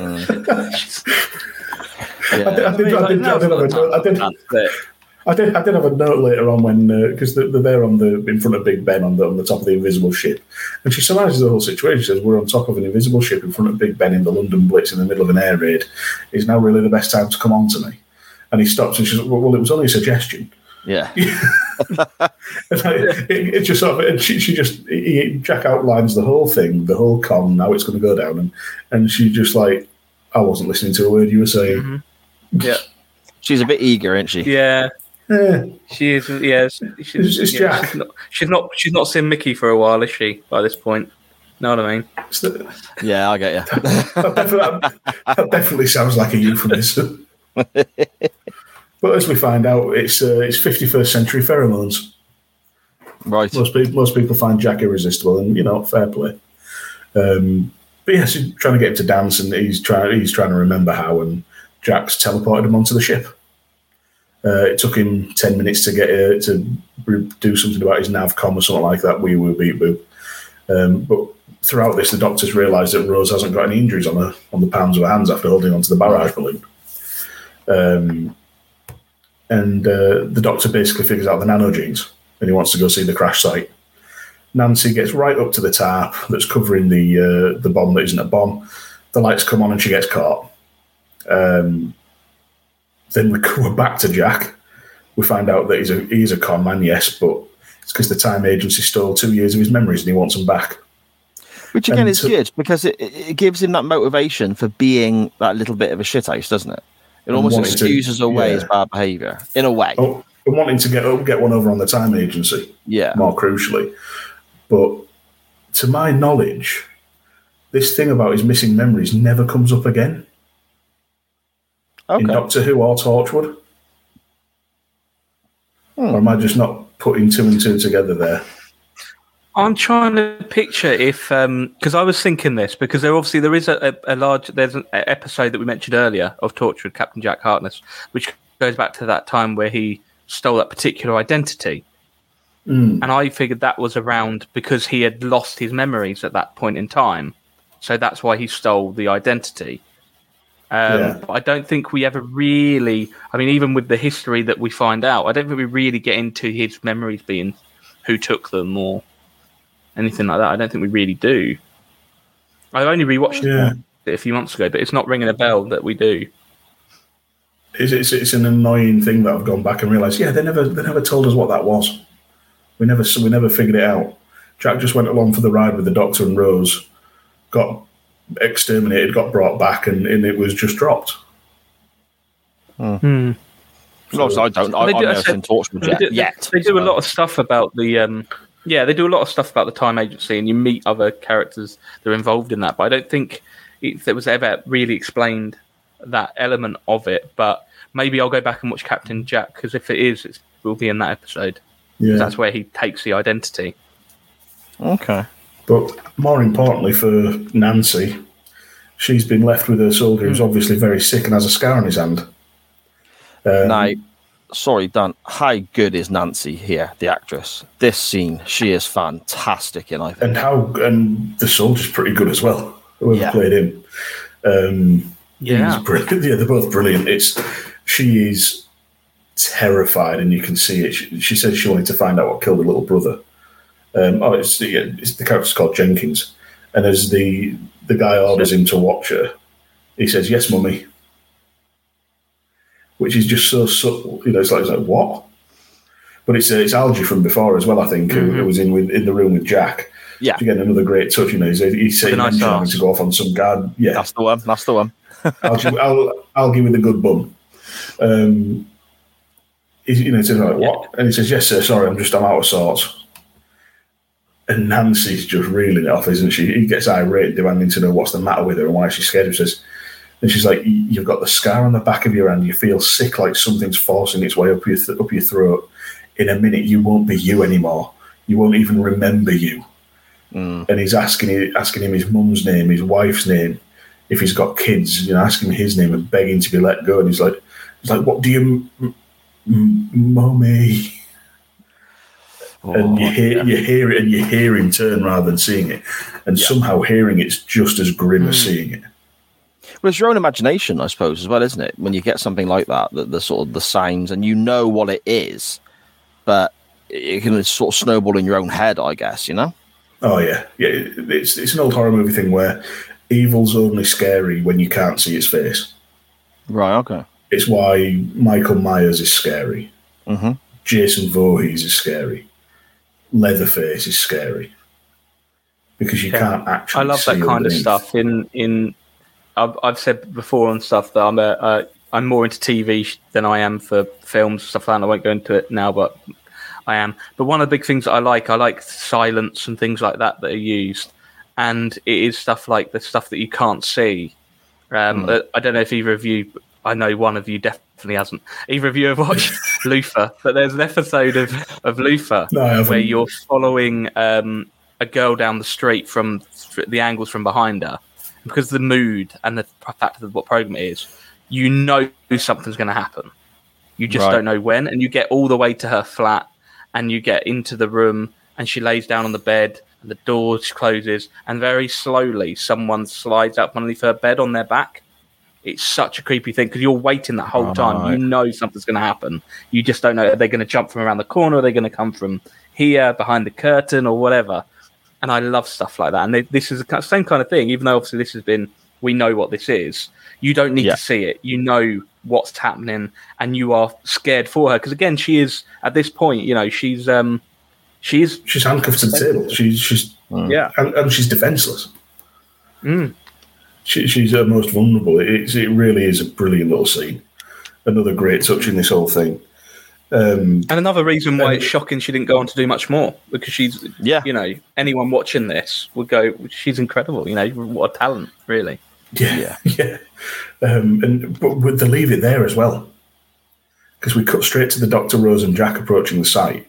Jack sees that it's Algie on duty, who he was flirting with before. Rose offers to distract, but she says the words "distract the guard" coming my way, and Jack's just like, "Let me just say, you're not his type." And he walks off, and Rose is like, "Well, hang on, he was flirting with me before." And the Doctor just says, "Relax, he's a 51st century guy. He's just more flexible when it comes to dancing." And Rose says, "Well, how flexible?" And he says, 51st century, you're out amongst the stars. So many species, so little time. Very Captain Kirk-esque, isn't it? Because he likes putting it about a bit, doesn't he, in space? You know. So basically, but we get Jack approaching Algie, and Algie turns around and he says, "Jack, are you my mummy?" Oh, yeah. And he's like, "What the fuck?" And then just after a little bit of that sort of back and forth and Jack being very confused, Algie falls to his knees, and we get that side-on transformation that we said about before. And we hear the air raid start, and they know the bomb's imminent. But that side-on view of the gas mask forcing its way through and becoming part of him, and then the realization that the virus is now airborne, so any of them could turn any second. Well, maybe not the Doctor, seen as he's alien, but it really is upping the danger and upping the stakes. And it's really amping up and the tension, And it's again though, it comes back to sounds as well a little bit for me. We've had that the sound of the guard changing, and we don't quite know what's happened there. You get, I suppose, a little bit of lightheartedness with Jack and the Doctor and Rose about distracting the guard. Then the sound and obviously the visual as well of that guard changing. And then you mentioned the air raid siren kicking in as well. That siren, I think, adds to it, because all of a sudden that little bit of lightheartedness, the little chatting and joking around, "Oh, he's not your type," etc. That discussion is well gone. It's very much in the distant past, even though it was only a few seconds ago, because the air raid siren has hit, the silence has been broken, and it's all just building and building and building, isn't it? It's an attack on the senses from, like I said before, like when they were in the child's room. The visuals and the sounds are so perfectly placed and so perfectly timed that, like you say, everything just ramps up. It's incredible, and the Doctor again adds to it more by saying they uncover the ambulance ship, and the British think they've got hold of Hitler's secret weapon. Yeah, Jack tries to get in, but emergency protocols activate and alert the gas mask zombies effectively to bring it back. Because we find out then as well that they're fully programmed Chula soldiers, because that's what the nanogenes do. They repair people for combat. So they've effectively, as well as rewriting the flesh, they've rewritten the whole sort of genetics and the purpose. Yeah, the mindset, isn't it? They're soldiers now, as opposed to just people who were in a hospital or a doctor or whatever, aren't they? Yeah, we've got a couple of really good bits here, because just before we get to this, the Doctor sends Jack to barricade the gates, sends Rose and Nancy to reattach the barbed wire when he reels off the sonic screwdriver setting 2428-D, reattaches barbed wire. Brilliant. And we get sort of Nancy and Rose sat together, and this is superb, yeah. Saying, Rose wouldn't believe her if she told her where she was from. And she says, "You told me that thing is from another world. Fair enough. I'll believe anything. People are running around with gas mask heads calling for the mummies. The sky's full of Germans dropping bombs on me. Do you think there's anything left I couldn't believe?" And Rose says that the time travellers, Nancy calls them mad, But she doesn't call her mad because of the time machine. She'll believe the time machine, but she doesn't believe there's a future in the middle of the war in 1941, which is was harrowing, isn't it? It really makes you think how dark a time that was. Yeah, it feels such an accurate mindset and such an accurate opinion when faced with the impossible and the ridiculous. Nancy's one concern is, you might be a time traveler, but what's left after this? After all this horror that they've endured, and Rose gives her a glimmer of hope, says she was born in London's future. She doesn't speak German. It's because we win. And again, maybe a bit on the patriotic side looking back. Oh, I loved it, mate. I loved it. Yeah, I did like it, but I'm getting cynical in my old age. I thought it was great because it's almost a rarity in this. I think we're singing the praises of the actress who plays Nancy and the way the character is written and so on. There's so many moments where you realise that her existence, her life in general, it is quite a dark situation to be in. She's lost who we're told is her little brother. She's running around homeless trying to feed these kids, so that's a huge level of responsibility in the middle of the war. There's always that peril that you should get caught whilst stealing the food, as we saw earlier on. And then the whole time she's doing this, she explains, she doesn't believe there's a future and so on to Rose. It makes you realise that she's doing all this and she's almost effectively got no actual hope left in her. But then Rose gives her that back. Rose, it's almost like this is the first time to this character, she's told it's going to be okay. Mm. Yeah, and then the first time that she actually believes it. Yeah. None of us can imagine quite how desolate and hopeless it must have felt back in those days. Yeah, totally. Bombs dropping from the sky, afraid to go outside, limited food, just so much going bad.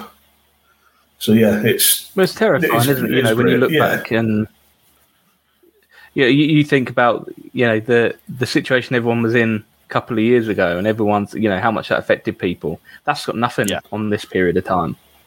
We went through where we couldn't see family or whatever. That's and yes, people were passing away and etc. But it wasn't to that degree of your family losing your family to that degree, and the fear of absolutely no tomorrow. And it was and when you watch programs like this, because it's so well acted, it does kind of give you that that feel of thinking how lucky you are, really, doesn't it?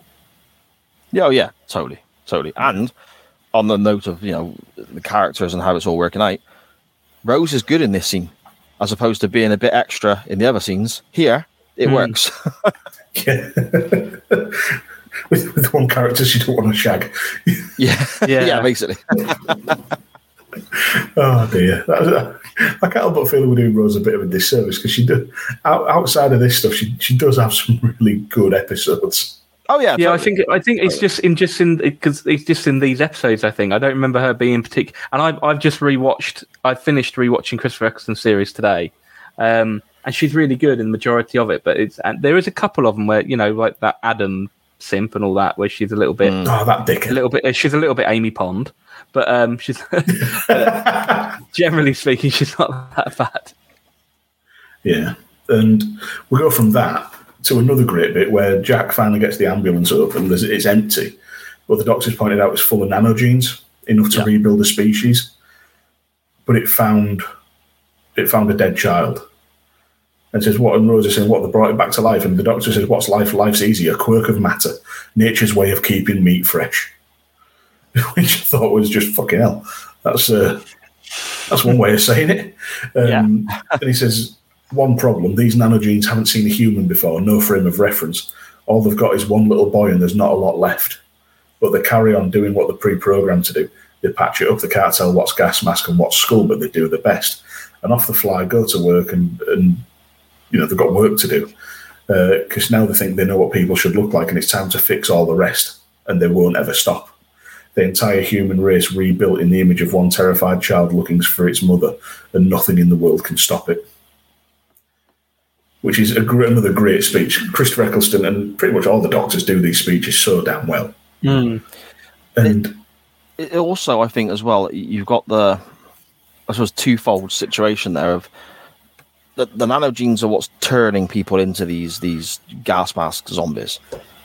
But it's not even like you can feel any ill feeling towards them because they're not doing anything. They're not really a villain. You've not really got a villain. No, exactly. Yeah, they're not doing anything in their actions aren't wrong. They're doing, in a way, they think they're helping. They're bringing the kid back to life. They're there to fix injuries. They see these other humans as being injured or wrong, and they're trying to fix them.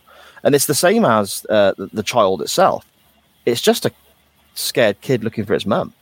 And even though it's this is the scariest individual in the show, this is like the main sort of aspect of what makes it creepy, I guess. The child and it's almost stalking of Nancy and the other children and the other characters. You can't even just dislike that because it's just a kid looking for his mum. I think it's just really cleverly done. I think Dan can. Well, Dan, yeah, probably, yeah. but taking my fear out of it for a second, there's the closest thing to a villain we've got in this is the charismatic con man Shaghound, who we've spent the last 2 episodes like really getting to like. Yeah. If we're laughing at Shaghound. It's just very cleverly done, isn't it? I think it's really cleverly done. It's prime. This combination of Moffat and Russell T Davies is absolutely golden in terms of early days New Who. This is them at their sort of peak, like with this clever writing and stuff like that. And it's everything's encroaching now, and it's getting very close to being done, to being game over for the human race. The signal's drawing them in. We say about the nanogenes programming them to be soldiers, fully equipped Chula warriors out with the attitude of an hysterical 4-year-old. But then they stop because they're waiting for their commander. Yeah, that was chilling as well, or just staring blankly ahead, weren't they? Yeah, I've had that nightmare several times. And you get a line from the doctor where he says, there isn't a little boy in the world who wouldn't tear the world apart to save his mummy, and this one can. And the doctor's there in a moment of almost hopelessness trying to figure out what they can do. And that's when Nancy sort of cracks and says it's her fault. And as she says that, all the gas mask zombies start saying mummy. Yeah. Almost, now, given that we know what happens, it's almost telegraphing what's happening, but it's just the boy arriving. And the doctor then sort of twigs and he said, how old are you, Nancy? 20, 21, older than you look. The bombs are getting closer as well because we one go off really nearby. Mm-hmm. And they have seconds, and the doctor just says to Jack, do what you have to do. And Jack fucking teleports again. Yeah. And again, you think shithouse at this moment, don't you? Yeah, you do. And then the doctor basically figures out that Nancy is a teenage single mother in 1941. So she hid it and claimed to be Jamie's sister, not his mum. Yeah. And as the sister, as the kid breaks in, I saw that little smoke water. I listen. As the kid breaks in and starts saying, "You're my mummy," the doctor's there having to egg her on, saying he's never going to stop asking, so tell him.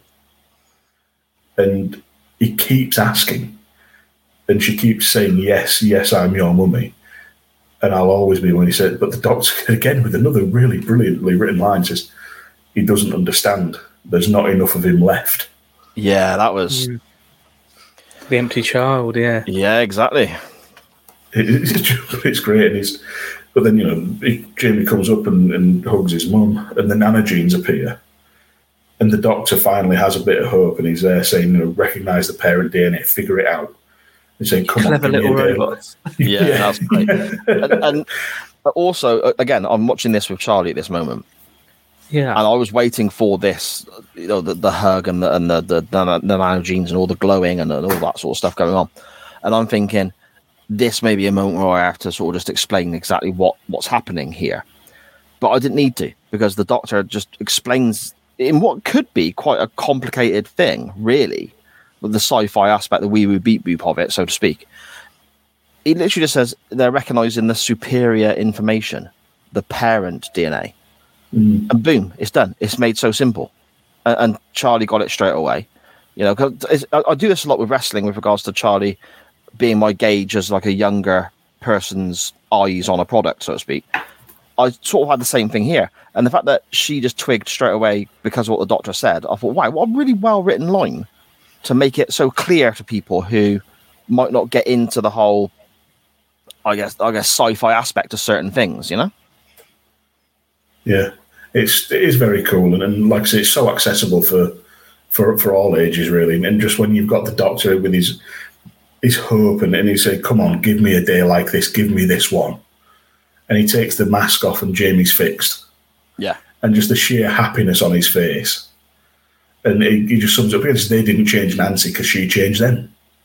Again, just summarising it so simply, and just proving once again the doctor is always the smartest motherfucker in the room. Rose asks him about the bomb, and he says, "Oh, it's taken care of." He says, "How?" "Psychology." And we see a sort of quite dramatic shot of the bomb dropping, and who swoops in to stop it at the last minute? Good old Shaghound. And he's straddled it as well, hasn't he? He's because of course he has. Of course he has. Would you expect him to do anything else? No, classy dude. Is that a bomb in your pants? You're just happy to see it. Yeah, so his wee woo beep booped. It's put it in stasis, but it won't last long. Doctor says get rid of it as safely as you can, and Jack says his goodbyes. Compliments Rose's t-shirt, flies off, and we get again just Eccleston calls the nanogenes to him, gives it a software patch, and says everybody lives, Rose, just this once, everybody lives. And after shitting my pants for an hour and a half at these fucking gas mask zombies, they're all better and they're all taking the masks off, and I can feel better about life again. We get an absolutely brilliant moment, though, don't we? With the lady approaching the doctor. Oh, it's so good. After the pep talk from the doctor, though, Dr. Constantine. Oh, yes, again, that was fantastic. Yep. Dr. Constantine, who never left his patients, back on your feet, Constant Doctor. The world doesn't want to get by without you just yet, and I don't blame it one bit. And he basically says, don't make a big deal of it, but all their ailments have been cured, so just tell them what a great doctor you are. And do one of you guys want to run through what happens immediately after that? Do you remember it? Do you want to take this? Yeah, so then an elder lady comes up to Dr. Constantine, and she says, that she's all better, and he's about to explain. She said, "Well, I only had one leg when I came to see you. My leg seems to be growing back. I only had one before." And he said something along the lines of, "Is it possible you could have miscounted?" He's just in that brilliant. In that brilliant Richard Wilson voice, he goes, "Well, there is a war on. Is it possible you miscounted?" It's just it's just brilliant. So funny. In terms of characters that you could have seen again and would have worked again, I would have loved to have seen him again, because him and the Doctor did have that rapport, and he could have been, a few years down the line, involved in another story with, different in a different hospital or something. He's a character you could have used again. I think he would have. Maybe had a little bit more mileage than even Nancy, because like I say, I think Nancy's story arc completed here, really. Yeah, I suppose she gets to raise Jamie and live happy ever after, I guess, and raise him as her son. It seems. Yeah. You could have had, given the time period, you could have had Dr. Constantine working for UNIT. In the very near future. That'd have been a good way to get him in, but. Sadly not, and I think Richard Wilson's done acting now. Right, okay. Unfortunately. He's got to be in his 90s now, right? You'd think, he's definitely in his 80s. I looked this up the other day. Well, he was in his 80s or his late 70s when he came out, wasn't he? Because they did a big thing about it, didn't they? On the press about the fact that he came out at that late age, and he did a lot of sort of. Because he didn't go out and announce it to the press, but someone found out, and then he basically came out and said, etc., etc. And it was deemed as quite a very positive thing, because obviously a man of that age to I'm sure he was in the 70s or 80s when he came out, and really, he could have lived a bit longer. 86. So he could have lived a bit longer and not said anything and whatever. So I think it was taken as quite a positive thing that, he was obviously able to accept that. So I knew that he was nearer that age. Yeah, I mean, if he is done acting, then, you can't do much more. Everything he's been in has been brilliant, and he's been brilliant in it all, I never really watched Merlin much, but I know he was pretty brilliant in that, and obviously everyone knows him for, Victor Meldrew, which I wish they'd never killed him off. Yeah, that was a horrific ending, that wasn't it? That was that was hard. That was a hard watch. It was upsetting. It really was. I used to love that show. But it was surprisingly young when he started that, though. Yeah, because I remember watching it thinking, God, this old man. And he was younger during that than my parents are now. He was 50-something, wasn't he? Because 54. As random as this is, Jennifer Aniston has just had a birthday, and apparently the birthday Jennifer Aniston has just had puts her the same age that Richard Wilson was when he started filming One Foot in the Grave. Maybe they're going to do an American-style sitcom reboot of One Foot in the Grave with Jennifer Aniston as Victoria Meldrew. Victoria Meldrew. I'd watch it, mate. I'd watch it. Yeah. Anyway, all the positivity we have at the end of this episode. Everybody lives, that line, and the leg has grown back, as everyone's happy, smiling away, and so on. We cut to Jack, don't we? And the first time round watching it, you're thinking, shit, because it looks like he's done for. Because you think it can't be that happy of an ending, because there's always some shit has gone down. Exactly, there must be something has to go wrong. And it cuts to Jack, and he's talking to his computer about getting. I quite like this. He's flirting with the computer. Yes, of course. Yeah. He misunderstood cybersex. Yeah, that's it. It's when he said about ways they can dispose of the bomb, and it's in the stasis decaying at 90% cycle. Detonation in 3 minutes, jettison will cause detonation. He says, what about an escape pod? There are no escape pods on board. What about an escape pod for me? There are no escape pods on board. And basically gets told that there's a 100% chance he's going to die, so he engages in an emergency protocol that makes him a martini. Class. So good. And then he starts telling about when the second time he got sentenced to death, he ordered 4 hyper vodkas for his breakfast and woke up in bed with both of his executioners. Lovely couple. and they stayed in touch too, which can't be said for most executioners. Yeah. I repeat again, absolute shaghound. Just fantastic.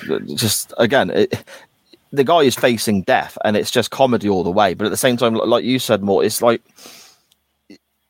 it's not going to be a happy ending all round because it looks like he's going to die. But then we get another little mini swerve, don't we? Mm. Yeah, we hear Glenn Miller, and we see from the TARDIS view, and the Doctor's there trying to dance again. He gets the dance move wrong, and Rose tells him there's no extra points for a half Nelson. Jack runs in, and the Doctor's saying, "Close the door, will you? Your ship's about to blow up. There'll be a draft." That popped Charlie. That did. That got it. That was like the second big laugh moment from Charlie. That one. I love that. And then we get the whole "it's bigger on the inside" thing, and the Doctor remembers that he can dance, and that's just how it ends. It goes off the air with the Doctor dancing.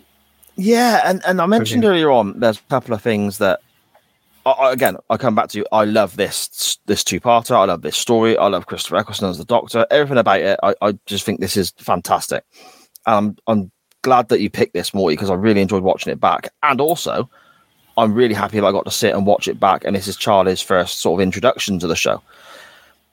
The first issue I had, though, was obviously the whole hanging from a rope situation. The second one is the dancing at the end. It's just like, it's a bit... is it needed? I get that they're happy and everything's good and so on, and I appreciate the theme of the dancing discussion runs through the episode. But the way it came around with the Doctor turning around and going, I've just remembered, I can dance. But then he repeats the same line again.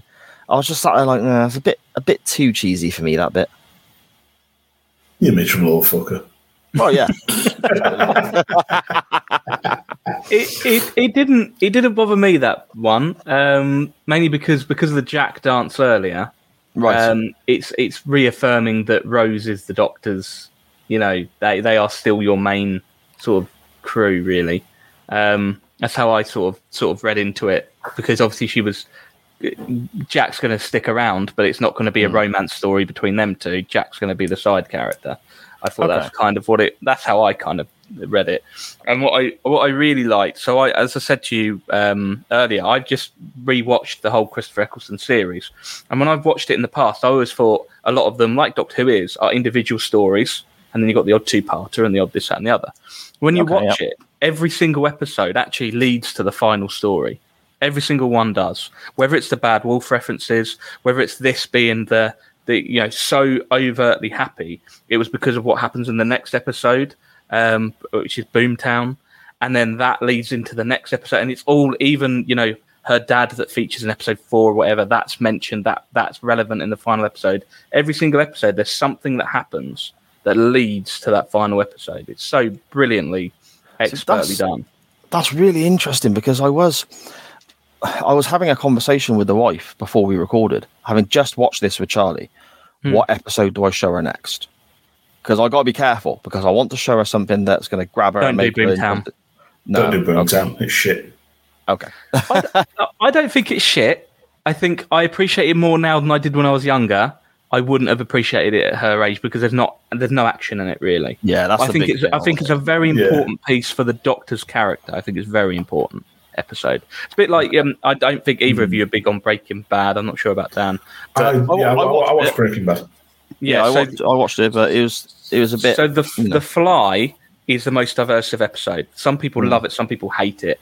I did not like it, and when I rewatched it, maybe the second, third time, I appreciated it so much more. And I think that was the same with Boomtown. But I certainly wouldn't show it to Charlie if you're just getting her into it. Okay. Skip Boomtown, go straight to the finale two-parter. Maybe before that, show of the episode aboard with Simon Pegg and the Jagrafess on board on board Satellite 5, because that obviously that feeds in for the setting of the final two-parter. But I mean, something else that's what made me just think of that then was when you said, Morty, that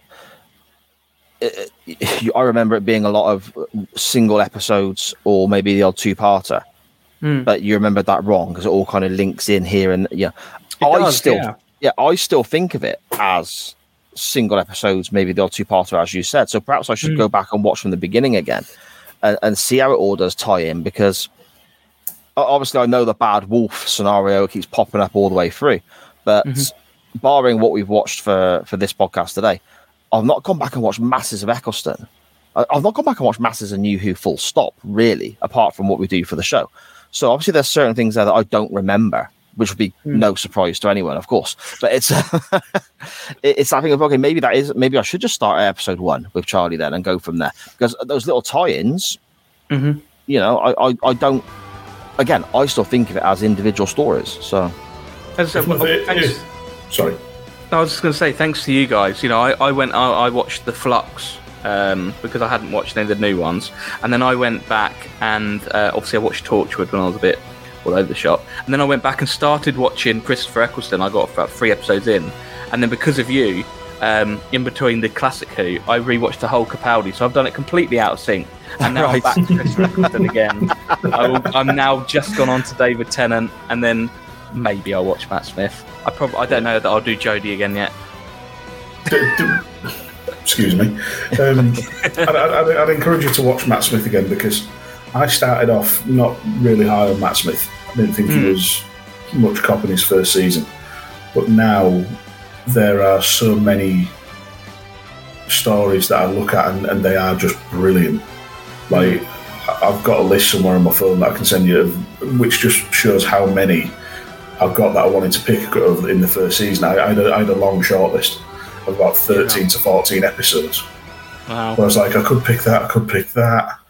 Oh, but this was really good, but that was really good. And there's a couple that I'd regard as sort of like hidden gems. So I really would go for it. Yeah, like I say, Capaldi may now be my favourite Doctor. He's fantastic, isn't he? I honestly think, because when I first watched it, he had everything that I liked as a Doctor, but for me, I watched it at the time. So for me, it was very jarring, even as someone that watched older episodes of Doctor Who. For me, it was very jarring, the full character turn, that they went very much from this young sort of peppy kind of style guy to, he's very angry. He hates soldiers, and he's very insulting to people. And he was just a complete U-turn. That even threw me off as someone that liked that. So for the younger viewers, I'm sure it did. I know it did because it reflected in it. And I always felt that his last series was, a completely different character. But when I went back and looked at it in isolation, the whole 3 series that he did, he's the best because he's got elements of Eccleston, he's got elements of Hartnell, and they're my 2 favourite Doctors. And so for me, I honestly think he's my favourite. I think he's up there. It might be recency bias, but I think he's got to be up there in just everything that he does. Is just, he's brilliant. See, I'm really glad that you've done that, and I'm really glad you just ran through that for us, Morty, because one thing that we do on the show whenever we have a guest on is ask who is your Doctor and why. And I forgot to do it this week, so you bringing it up yourself at the end of the show. Fantastic. I kind of answered it a little bit at the beginning because Eccleston was my first Doctor, really, and like I say, I watched him and Hartnell at the same time, and then some Tom Baker because of that. He was my pa's favourite Doctor, was Tom Baker, and I was familiar with Colin Baker, but didn't enjoy it, like the Vale Yard and stuff like that. But no, I think literally, as I say, if you'd have asked me a month ago, I would have told you Eccleston without a doubt. And now, I'm teetering. You guys have reignited my passion. We'll have a lengthier discussion another day about some Capaldi episodes. Because yes, we need to. I can't wait to show you Time Heist. Time Heist, so much fun. Yeah. So then, this 2-parter here, in summary, gentlemen, what are we thinking? Morty, you're the guest. You want to go first? I love it. It was as good as I remembered it being. Even though you could say there wasn't actually that much action, I suppose, it never felt like it. It didn't drag. It was so because the dialogue was so quick as well, and all of the side characters were so interesting. There was no sort of character that you think, oh, he's a bit wimpy, or that person's, definitely going to get killed off in the next, scene or whatever. Yeah. They were all really, strong characters. And like I say, really creepy elements. I just think it was great. It probably is the best. That and Dark, because I really like Dalek. I think it probably is the best Christopher Eccleston story. And I know it's regarded as one of the best New Who episodes by a lot of people. And I agree. I think it's up there. Got to be. Dan? It is pants-shittingly fantastic. just echoing everything Marty said, it's supremely well written for the most part. We've covered the few missteps in, a bit of sort of Rose's characters taking in an odd direction in the way dialogue's written. The stuff with the barrage balloon you didn't like, etc., etc. But they feel like nitpicks. Oh yeah, totally. In the grander scheme of things, this is if I was gonna give it a numeric rating, it'd be 8.5, maybe a 9, depending on the day of the week. It is that good, and like I say, it's the standout of this first season of Doctor Who's return. It really is. Like, you got this Dalek. I really like the episode with Simon Pegg and the Jaguar Fest, but I think it's more because of what it sets up going into the finale. But also, this is really very different crucial. Tone, isn't it? Yeah, it is, and this is completely crucial in how Doctor Who would play out right up to Jodie Whittaker, because this introduces Jack Harkness. This episode is so vital in terms of the wider lore, and Jack becoming such a massive character to the point that he came back for 2 minutes in a Jodie Whittaker episode, and everybody freaked out. And then he had a bit of more of an extended role further down the line, and it was fantastic. So, yeah, brilliant. I just wish I didn't have to sleep with a light on after every time I watched it. Great stuff. I think the biggest compliment, well, first of all, I want to completely go along with what you said. It is being nitpicky, the stuff with the dancing and the ropes. It is nitpicky because it is so bloody brilliant. But the ultimate thing I can say is that Charlie enjoyed it. So if Charlie enjoyed it. I was going to say the most important thing is I don't want to know what you think, Si. What did Charlie think? Charlie said it was a bit weird, but she enjoyed it. It was creepy in places. She said nothing really made her jump apart from when I poked her arm. Because there was a moment You grabbed onto her. Yeah, there was a creepy moment, and I just went "Wah!" like that to try and make her jump, and I succeeded. So, but no, she's keen to watch more. So I can't say anything more positive than that, really. No, absolutely. Brilliant. There we go. Do you want to let everyone know whereabouts they can find you online, then, Morty, my friend, and the show you're involved in, and all that sort of good stuff? Goodness me, yeah. So you can find me on Twitter at MortyJR5. You can also find me on the Morty and Fitch show, which is a very arrogantly named show of just two nobodies talking about nothing, selling that well. It's just two guys just talking absolute bollocks. And we often give Si and Dan a mention, but it's not always that complimentary, really, is it? But it's all done in love. And you can find that show and me live tweeting from Polish weddings and other such nonsense on Morty_Fitch_pod on Twitter. Awesome stuff, mate. Awesome stuff. I noticed the episode notes on, I think it's the last episode that's being released, says that you discuss Gloucester. I've not got around to listening to it yet, but that's going to be my bus ride home tomorrow, I think. So I'm intrigued. About Gloucester. Okay. There's also some very bizarre heavy breathing on that episode. Really? When of all people, my brother's name was mentioned.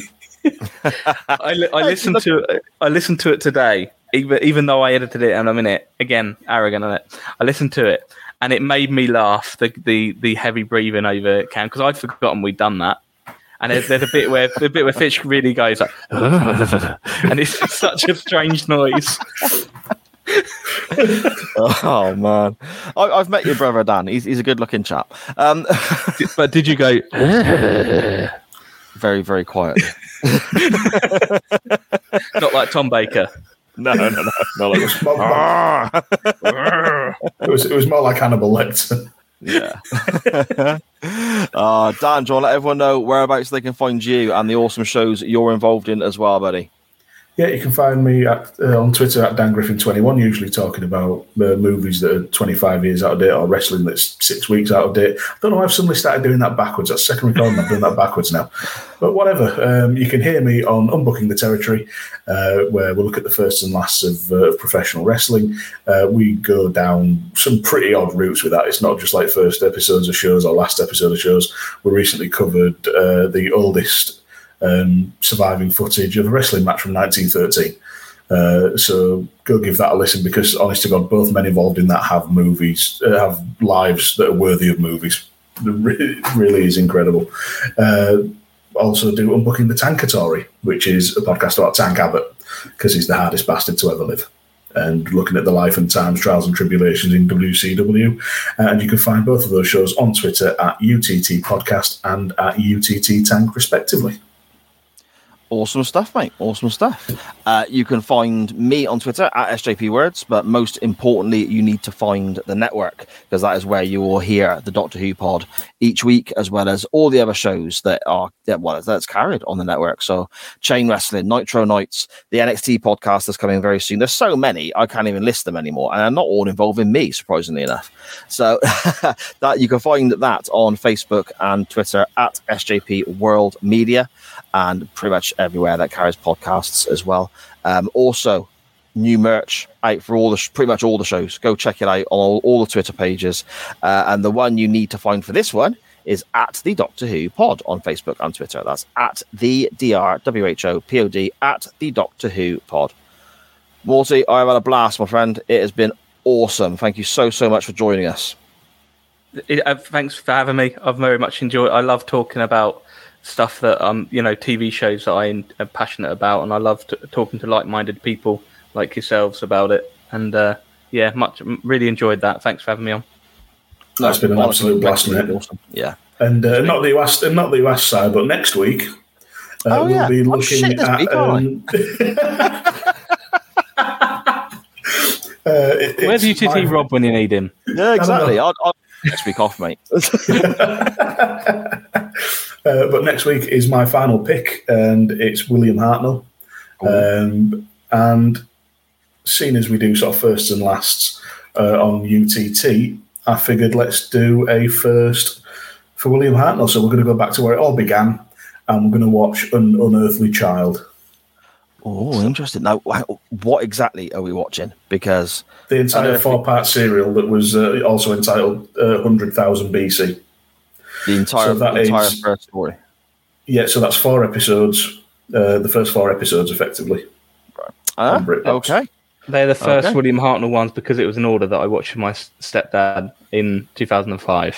So I watched the first episode of Christopher Eccleston, and then because it was the day I bought it, I watched the second episode of Christopher Eccleston, and then I watched William Hartnell.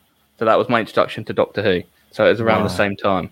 So I can't wait to hear what you guys think of those. Yeah. So the episodes will be An Unearthly Child, The Cave of Skulls, The Forest of Fear, and The Firemaker. Right. Awesome stuff. I know I've seen An Unearthly Child. I think I've seen the others, but I'm not massively sure. But then I could have watched them 20 times and forgotten anyway, let's be honest. But there we go. I'm looking forward to it. Mort, once again, thank you so much, my friend. And Dan, it's been a blast talking to you as always, bud. Yep, champion, mate. Can't wait for the next one already. Always an absolute pleasure, and you can't bitch at me and Rob for going 2.5 hours now. My fault. No, that's true. No, not at all. I've had a great time. And as always, to everybody else, thank you for listening.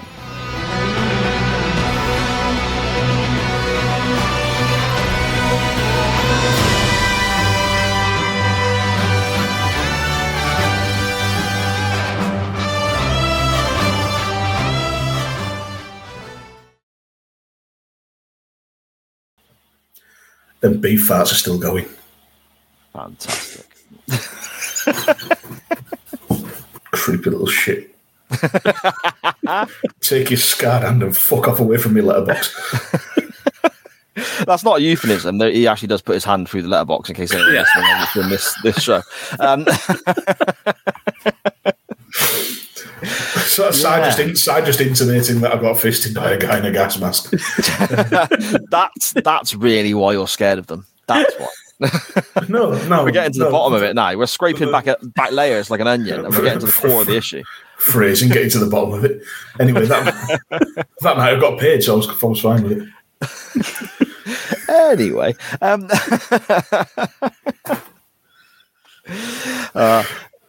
the Doctor. Why do I commit these things to audio? I don't know, mate. I don't know, because all of this just gets cut and put on the end of the episode after the music finishes. So, 20-minute episode, hour and a half outtakes. Yeah, hour and a half of Dan talking about getting fisted by a kid in a gas mask. While the Loch Ness Monster watched. Nom nom nom nom nom nom.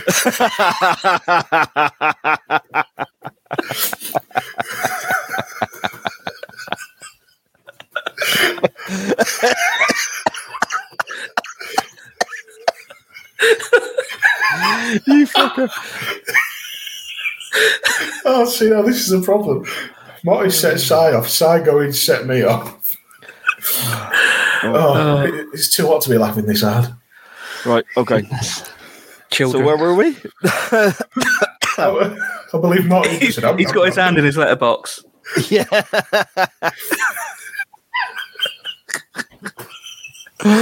Oh, lads, I've got work in the morning, you fuckers. Stop it. So do I. So have I. So the kid's back, and he's a little bastard, and